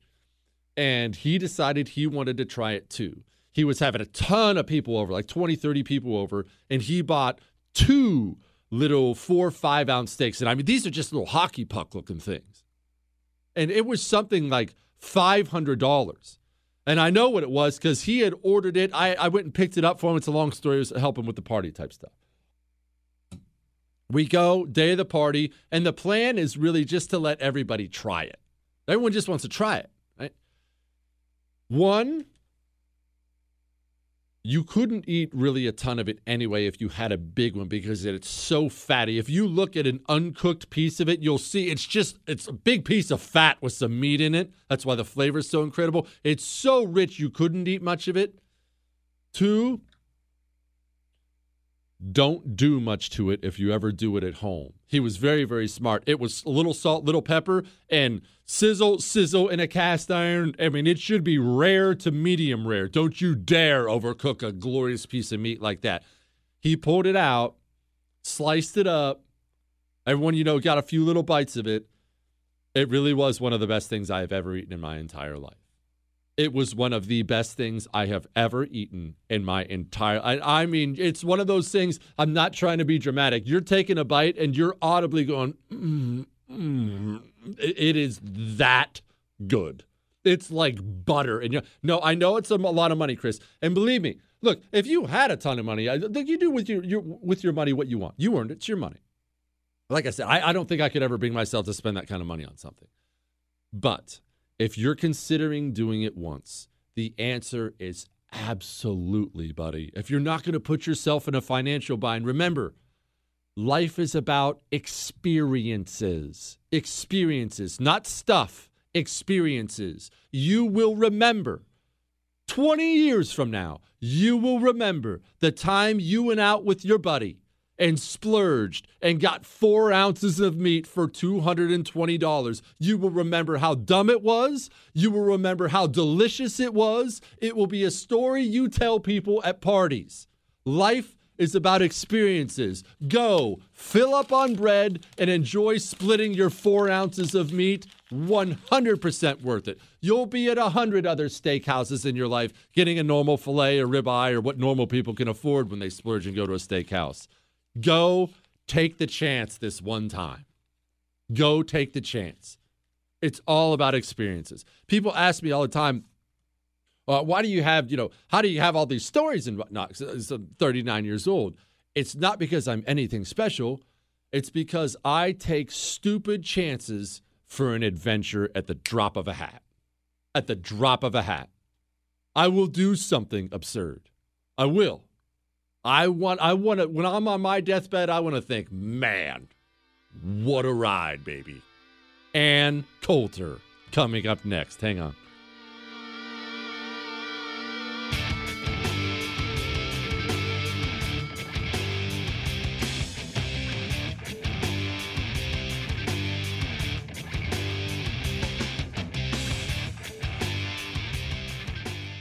You're never completely ready to adopt a teen. For late nights writing English papers. For your teen's music taste. For dinners, where they talk more on their phone than with you. For the first time, they call you mom. You're never completely ready to adopt a teen, and you can't imagine the reward. To learn more about adopting a teen, visit adoptuskids.org. Brought to you by the U.S. Department of Health and Human Services, Adopt U.S. Kids, and the Ad Council. Ladies and gentlemen, we have arrived in Philadelphia. Local time is 3:05 p.m. and the temperature is 67 degrees. At this time, you are now free to use your cellular devices. You know that feeling when you get to turn your phone on after the plane lands? You can have that feeling every time you drive. Make sure your cell phone is stowed away whenever you are behind the wheel. Visit StopTextStopWrecks.org. A message brought to you by the National Highway Traffic Safety Administration, Project Yellow Light, and the Ad Council.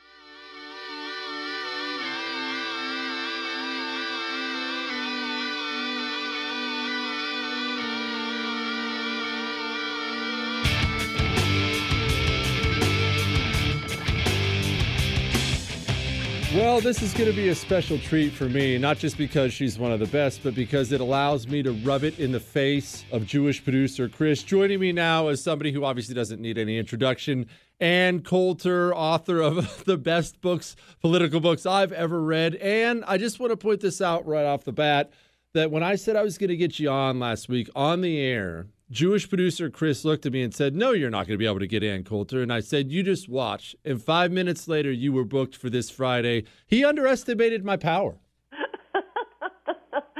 Always a mistake. Yes, ma'am. Always a mistake. And what's wrong with the GOP?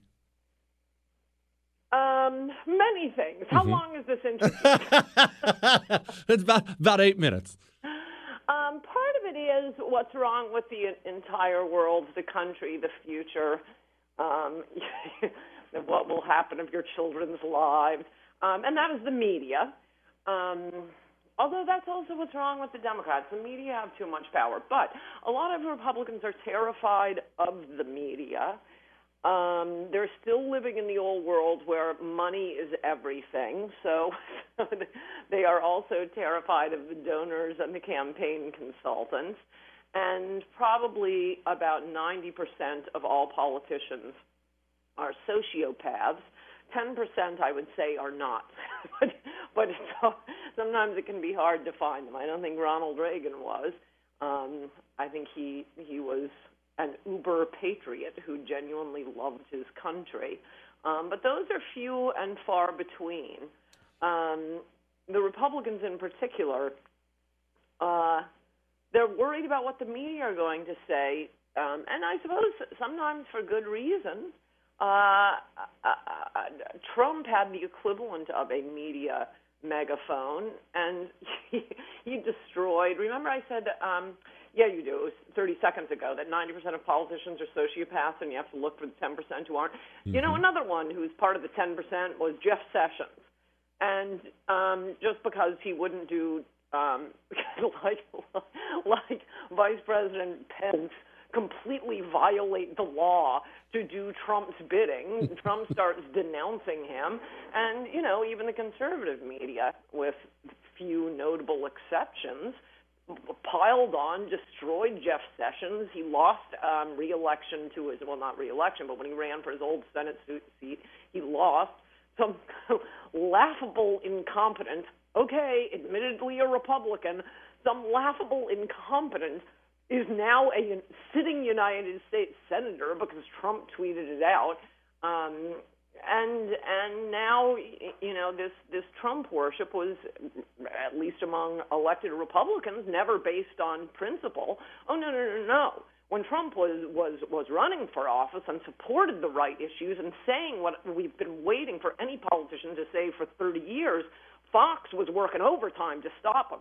Remember, Rupert Murdoch called into the first to do his debate panelist's first debate. Take him out. This has gone on long enough. Oh, well, thank you for deciding whom we can elect president, Mr. Australian immigrant.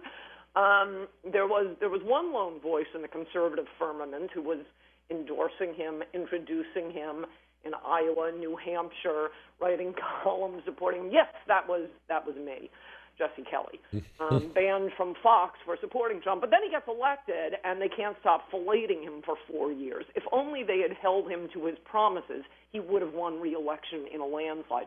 Same thing with most conservatives. And that's basically what you see the Republican Party doing. I mean, all these never-Trump Republicans. I just thought today, I'm sorry, I know you asked me a very open-ended question, but I'll wrap it up with this. This is my favorite news of the day. Nikki Haley, preface on Nikki Haley, other than the man who took Jeff Sessions' seat in the Senate, thanks to Donald Trump, the dumbest person ever to enter politics, used her response to the Obama State of the Union address in 2016. Trump was running. We didn't know he was going to betray all of us. He was making all these promises that we've been waiting for a politician to promise: immigration, bringing jobs home, no more pointless wars, putting our country first, the people who love us, our country first. Obama spends, part of his State of the Union address attacking Trump. Nikki, the Republican response, gets up. And what does she do? She attacks Trump. So, of course, Trump, being, salt of the earth loyal, immediately starts promoting Nikki Haley and attacking the people who supported him when he becomes president. Nikki Haley has now just broken with Trump. She's attacking him now. Yes, it's quite a shock. I for one am stunned to find out that Nikki Haley is just relentlessly politically ambitious and only had her eyes on the White House the whole time. Here, I just thought she was a humble public servant. Yes, but it couldn't happen to a better man. The most disloyal human they ought to be in a zoo. The two most disloyal humans, Nikki, Donald. Why did Donald Trump, a man famous for saying you're fired on television, and maybe that's the problem, why did Donald Trump consistently surround himself with the worst human beings in politics? At one point in time, Omarosa was in the White House. I still can't say that with a straight face. How is that humanly possible we couldn't find capable people? Oh, there are plenty of capable people, the ones who supported him. Chris Kobach, John Lott. It enrages me to this day. We have this Bureau of Justice Statistics for those of you who are interested in crime or write about crime. It's fantastic, and you can do a lot of interesting investigations. John Lott is the foremost economist in the nation. Unemployable because he wrote More Guns, More Crime. He has a brain the size of Central Park. And he's done these fabulous studies. His More Guns, Less Crime book kind of ended the gun debate and got concealed carry permits passed throughout the nation, saving thousands, tens of thousands of lives. The head of Bureau of Justice Statistics is is not a confirmable position; it's an appointed position. How about putting him there? How about the government finally telling us, i.e. through John Lott, what percentage of crime actually is committed by immigrants? How many illegal immigrants we have in prison? How about a genuine breakdown by race on criminal statistics? We're not allowed to know that. No, Hispanics are counted as white when they're the perpetrators. They're counted as Hispanics when they're victims. This odd little sleight of hand. There were plenty of people Trump could have hired that were presented to him. Why didn't he? I think the two things I knew there were going to be disabilities with Trump. He was the only one. I'd still write in Trump We Trust. He was the only one saying the stuff we wanted to hear. These never-Trumpers, he's coarse, he's vulgar. My position was, why can't you present us with someone who isn't coarse and vulgar, who takes these positions? Mm-hmm. Give me that politician, and I'll support him. But the two things I still did not anticipate, and I don't think anyone anticipated, was bringing his numbskull son-in-law and vapid daughter in to run the White House. I'm sorry, that wasn't mentioned on the campaign trail. I was either present at or watched every one of his rallies. Never heard. And don't worry, I'm bringing Jared. Oh, no, that was a total bait and switch. That was the greatest bait and switch in all of political history. Point one. Point two, I absolutely 100% underestimated how stupid he is. I thought he was just, vulgar, doesn't read, doesn't care, he's lazy. Okay, that was all priced in. But the absolute stupidity of not keeping your promises, thinking you're going to win the election, losing the election, and then going to the refs to get them to disqualify your opponent.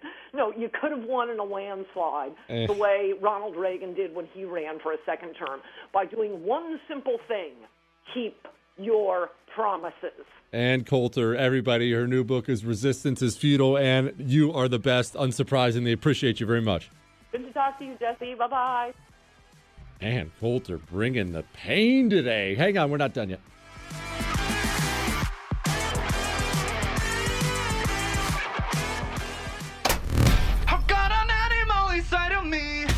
Jesse Kelly.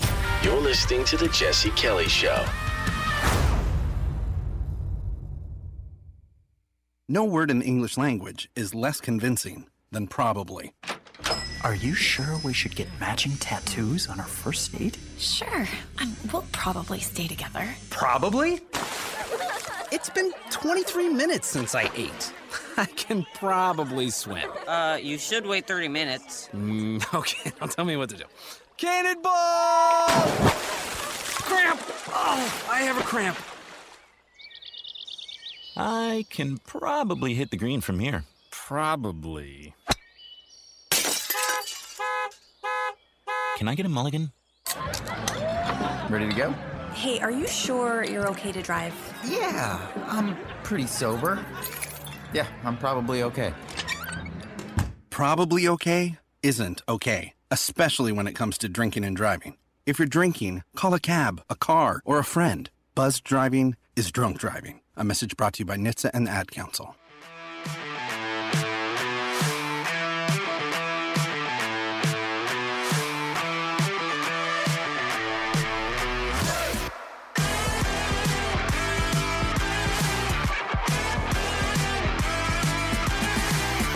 It's still an Ask Dr. Jesse Friday. What an awesome day. What an awesome day. Ann Coulter, not a fan of Donald Trump anymore. I don't know if you were aware of this, but she no longer likes Donald Trump. Just destroyed the guy for 10 minutes. That was brutal. We're going to get some emails about that one, which is awesome. Remember, you can email me your love, your hate, your death threats, your Ask Dr. Jesse questions. If I didn't get to yours or haven't gotten to yours, they don't get tossed away. I'm gonna get to them. I'm gonna get to them. Dear Shogun Jesse, my husband and I have just begun watching Man in the High Castle. In case you haven't seen it, basically, Germany wins World War II, and this takes place maybe 50 to 80 years after the war ends.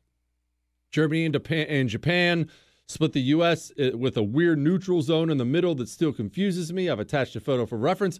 My question is, what does the world look like if Germany wins the war, both directly after the war and 100 years into the future? Is this realistic or not, and why? I'm really confused why Russia isn't a player anymore in the show, and it doesn't seem likely to me that the commies in Russia would give up on communism just because Germany won. Your thoughts? Well,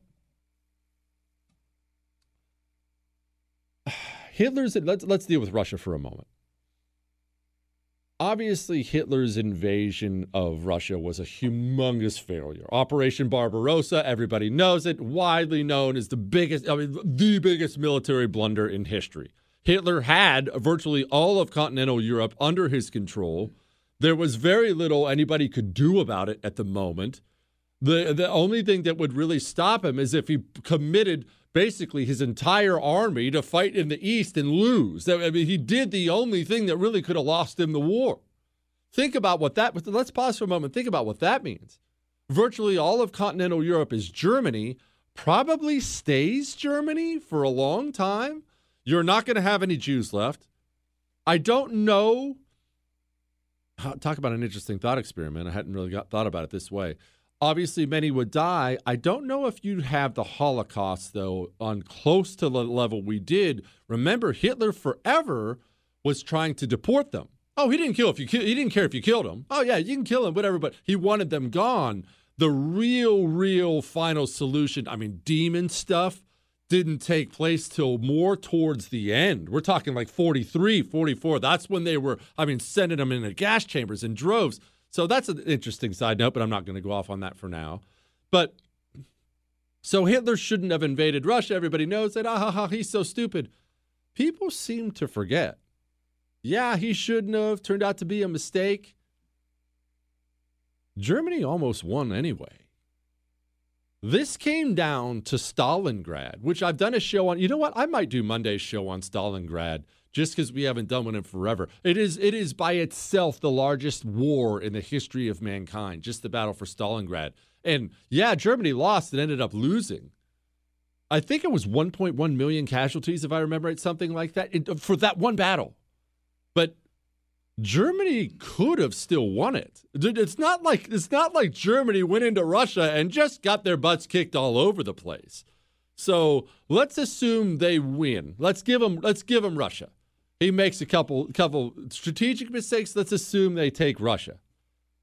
Well, that is quite an empire now.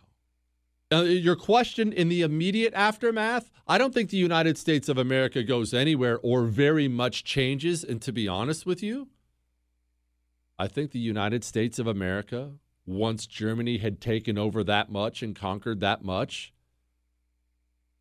I know you're not going to like to hear this. I think the United States of America extends a hand and makes Germany a trade partner. I do. I don't look, even Chris is shrugging his shoulders. I don't know that you'd have much of a choice, really. It's either that or you're committing to a gigantic war between another big empire and you. Let me put it this way. If we did the right thing and didn't extend the hand, one would hope we wouldn't extend a hand to somebody committing genocide, China, but one would hope we wouldn't extend a hand. But let's say we did the right thing and we're like, no, screw you. You're slaughtering Jews. We're not taking this. You've killed untold amounts of people. No. Germany, with that kind of manufacturing base, and the German people as organized and switched on as German people are, they probably get that economy together in short order. We would probably be in very serious trouble at some point. I would guess, this is a total guess, I'm just doing this off the top of my head, I bet you would be 10, 20 years from them having a Navy capable of blowing through ours. And then once they can blow through ours, now you have German troops with Nazi armbands on landing on the shores of America. You would have Japanese landing on the shores of California. And as you know, with the way the Japanese conducted themselves, that's a whole other fish to fry right there. You'd probably want to move to the East Coast. Not that it's any great thing under the Germans. If you're Jewish, I don't know where you go. Head to the mountains, buddy. Because it ain't going to be good for you no matter what. But it's an interesting thought experiment, it is. I have one more thought on it. Hang on.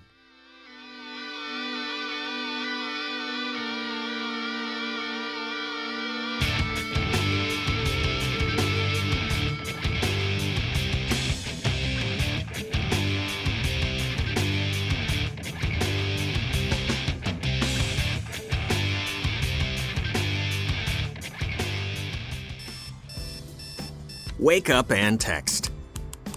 Text and eat. Text and catch the bus. Text and miss your stop. Wait. Text and be late to work. Sorry, I'm late. Text and work. Text and pretend to work. Text and act surprised when someone calls you out for not working.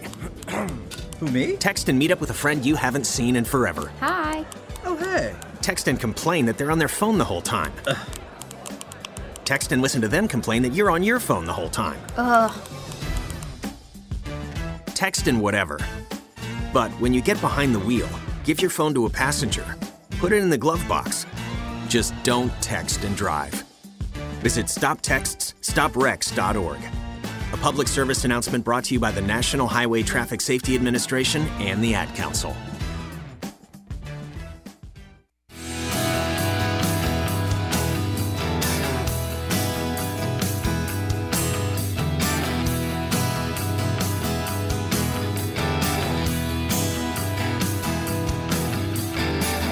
Germany wins the war. They split the United States of America. I will say this. I obviously don't want it to happen. I've forever been fascinated, maybe not so much now. Sadly, I don't know how well we'd fare now, but especially back then, I would be interested to see how the American resistance movement is. And what I say by that, this is what I mean. Let's assume they blow through our Navy, they land troops on the shore. They're not stupid. They're not going to try to conquer every inch. They're going to go for Washington, D.C. They're going to go for New York. They're going to try to seize. The Germans are really good at this. That Blitzkrieg stuff was just about seizing the communications, seizing the supply lines. They're going to go for that. They're going to get on your television set and say, we own the country now. I would be curious how powerful that resistance movement got. It's an interesting thought experiment. Would there be armies of Americans in Middle America? Could be. No, not now, Chris. Back then, there could be. That was a different sense of duty back then. Gosh, I can't believe the show's already over. I need another hour. That's all.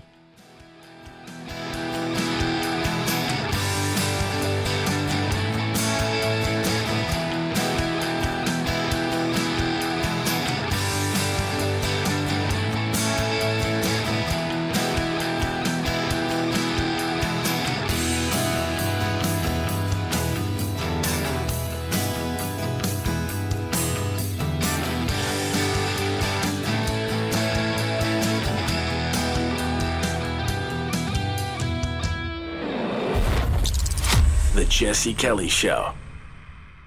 Your holster is way more important than you think it is. It's just way more important than you think it is. Look, and I get that. The holster's not the sexy part of carrying firearms, right? You want to talk about your weapon and your ammunition. You want to talk about your safety training. You want to talk about how you did at the range. Oh, look at my groups. I was doing these failure drills today, and all that stuff's really important. I mean, really, really important. I'm not discounting that. But I've known so many people who do all those things. They take all the necessary steps, and then they carry with a holster they bought from a big box hunting store that was made 1,000 at a time. Please, don't put your life in one of those holsters. You need to trust Northwest Retention Systems because it's all custom-made gear. It's the only thing I carry around. nwretention.com. That's nwretention.com. Use the promo code Jesse. Get you 10% off. Hollywood is under siege from external forces. The same Hollywood that sold the American dream is now making nightmares a reality. Many major films make choices to appease the Chinese Communist Party to be distributed in China. Join Tiffany Meyer, an investigative reporter in Hollywood Takeover, brought to you by the Epic Times, where she reveals how the CCP exerts control over some major studios. Don't miss the most important documentary about Hollywood yet. For a limited time, watch the first 10 minutes for free at HollywoodTakeover.com/Jesse. Born on America's darkest day of 9/11, the Tunnel to Towers Foundation has been helping America's heroes ever since. When a first responder or military service member doesn't come home and young children are left behind, Tunnel to Towers pays the mortgage on the family home to lift the financial burden. For catastrophically injured veterans and first responders, Tunnel to Towers builds mortgage-free smart homes, enabling severely injured heroes to move around their homes more independently. Through the foundation's Homeless Veteran Program, Tunnel Tunnel to Towers is providing housing and services to homeless veterans because all veterans who served honorably, whether in peacetime or war, deserve our nation's gratitude. People who put their lives on the line for our country and our communities need your help now more than ever. Join Tunnel to Towers on its mission to do good and never forget 9/11 or the sacrifices of this country's heroes. Donate $11 a month at T2T.org. That's T2T.org. The 2024 election is upon us, and now is the time to fight back against the war on masculinity in American society today. Thankfully, the patriots at CHOQ, CHOQ, are here to help real American men maximize their masculinity by boosting testosterone levels up to 20% over 90 days. I've been taking a male vitality stack from CHOQ for like 3 years now. It is incredible. They are here to help make American men strong again. Testosterone fueled again. Maximize your masculinity today at CHOQ.com.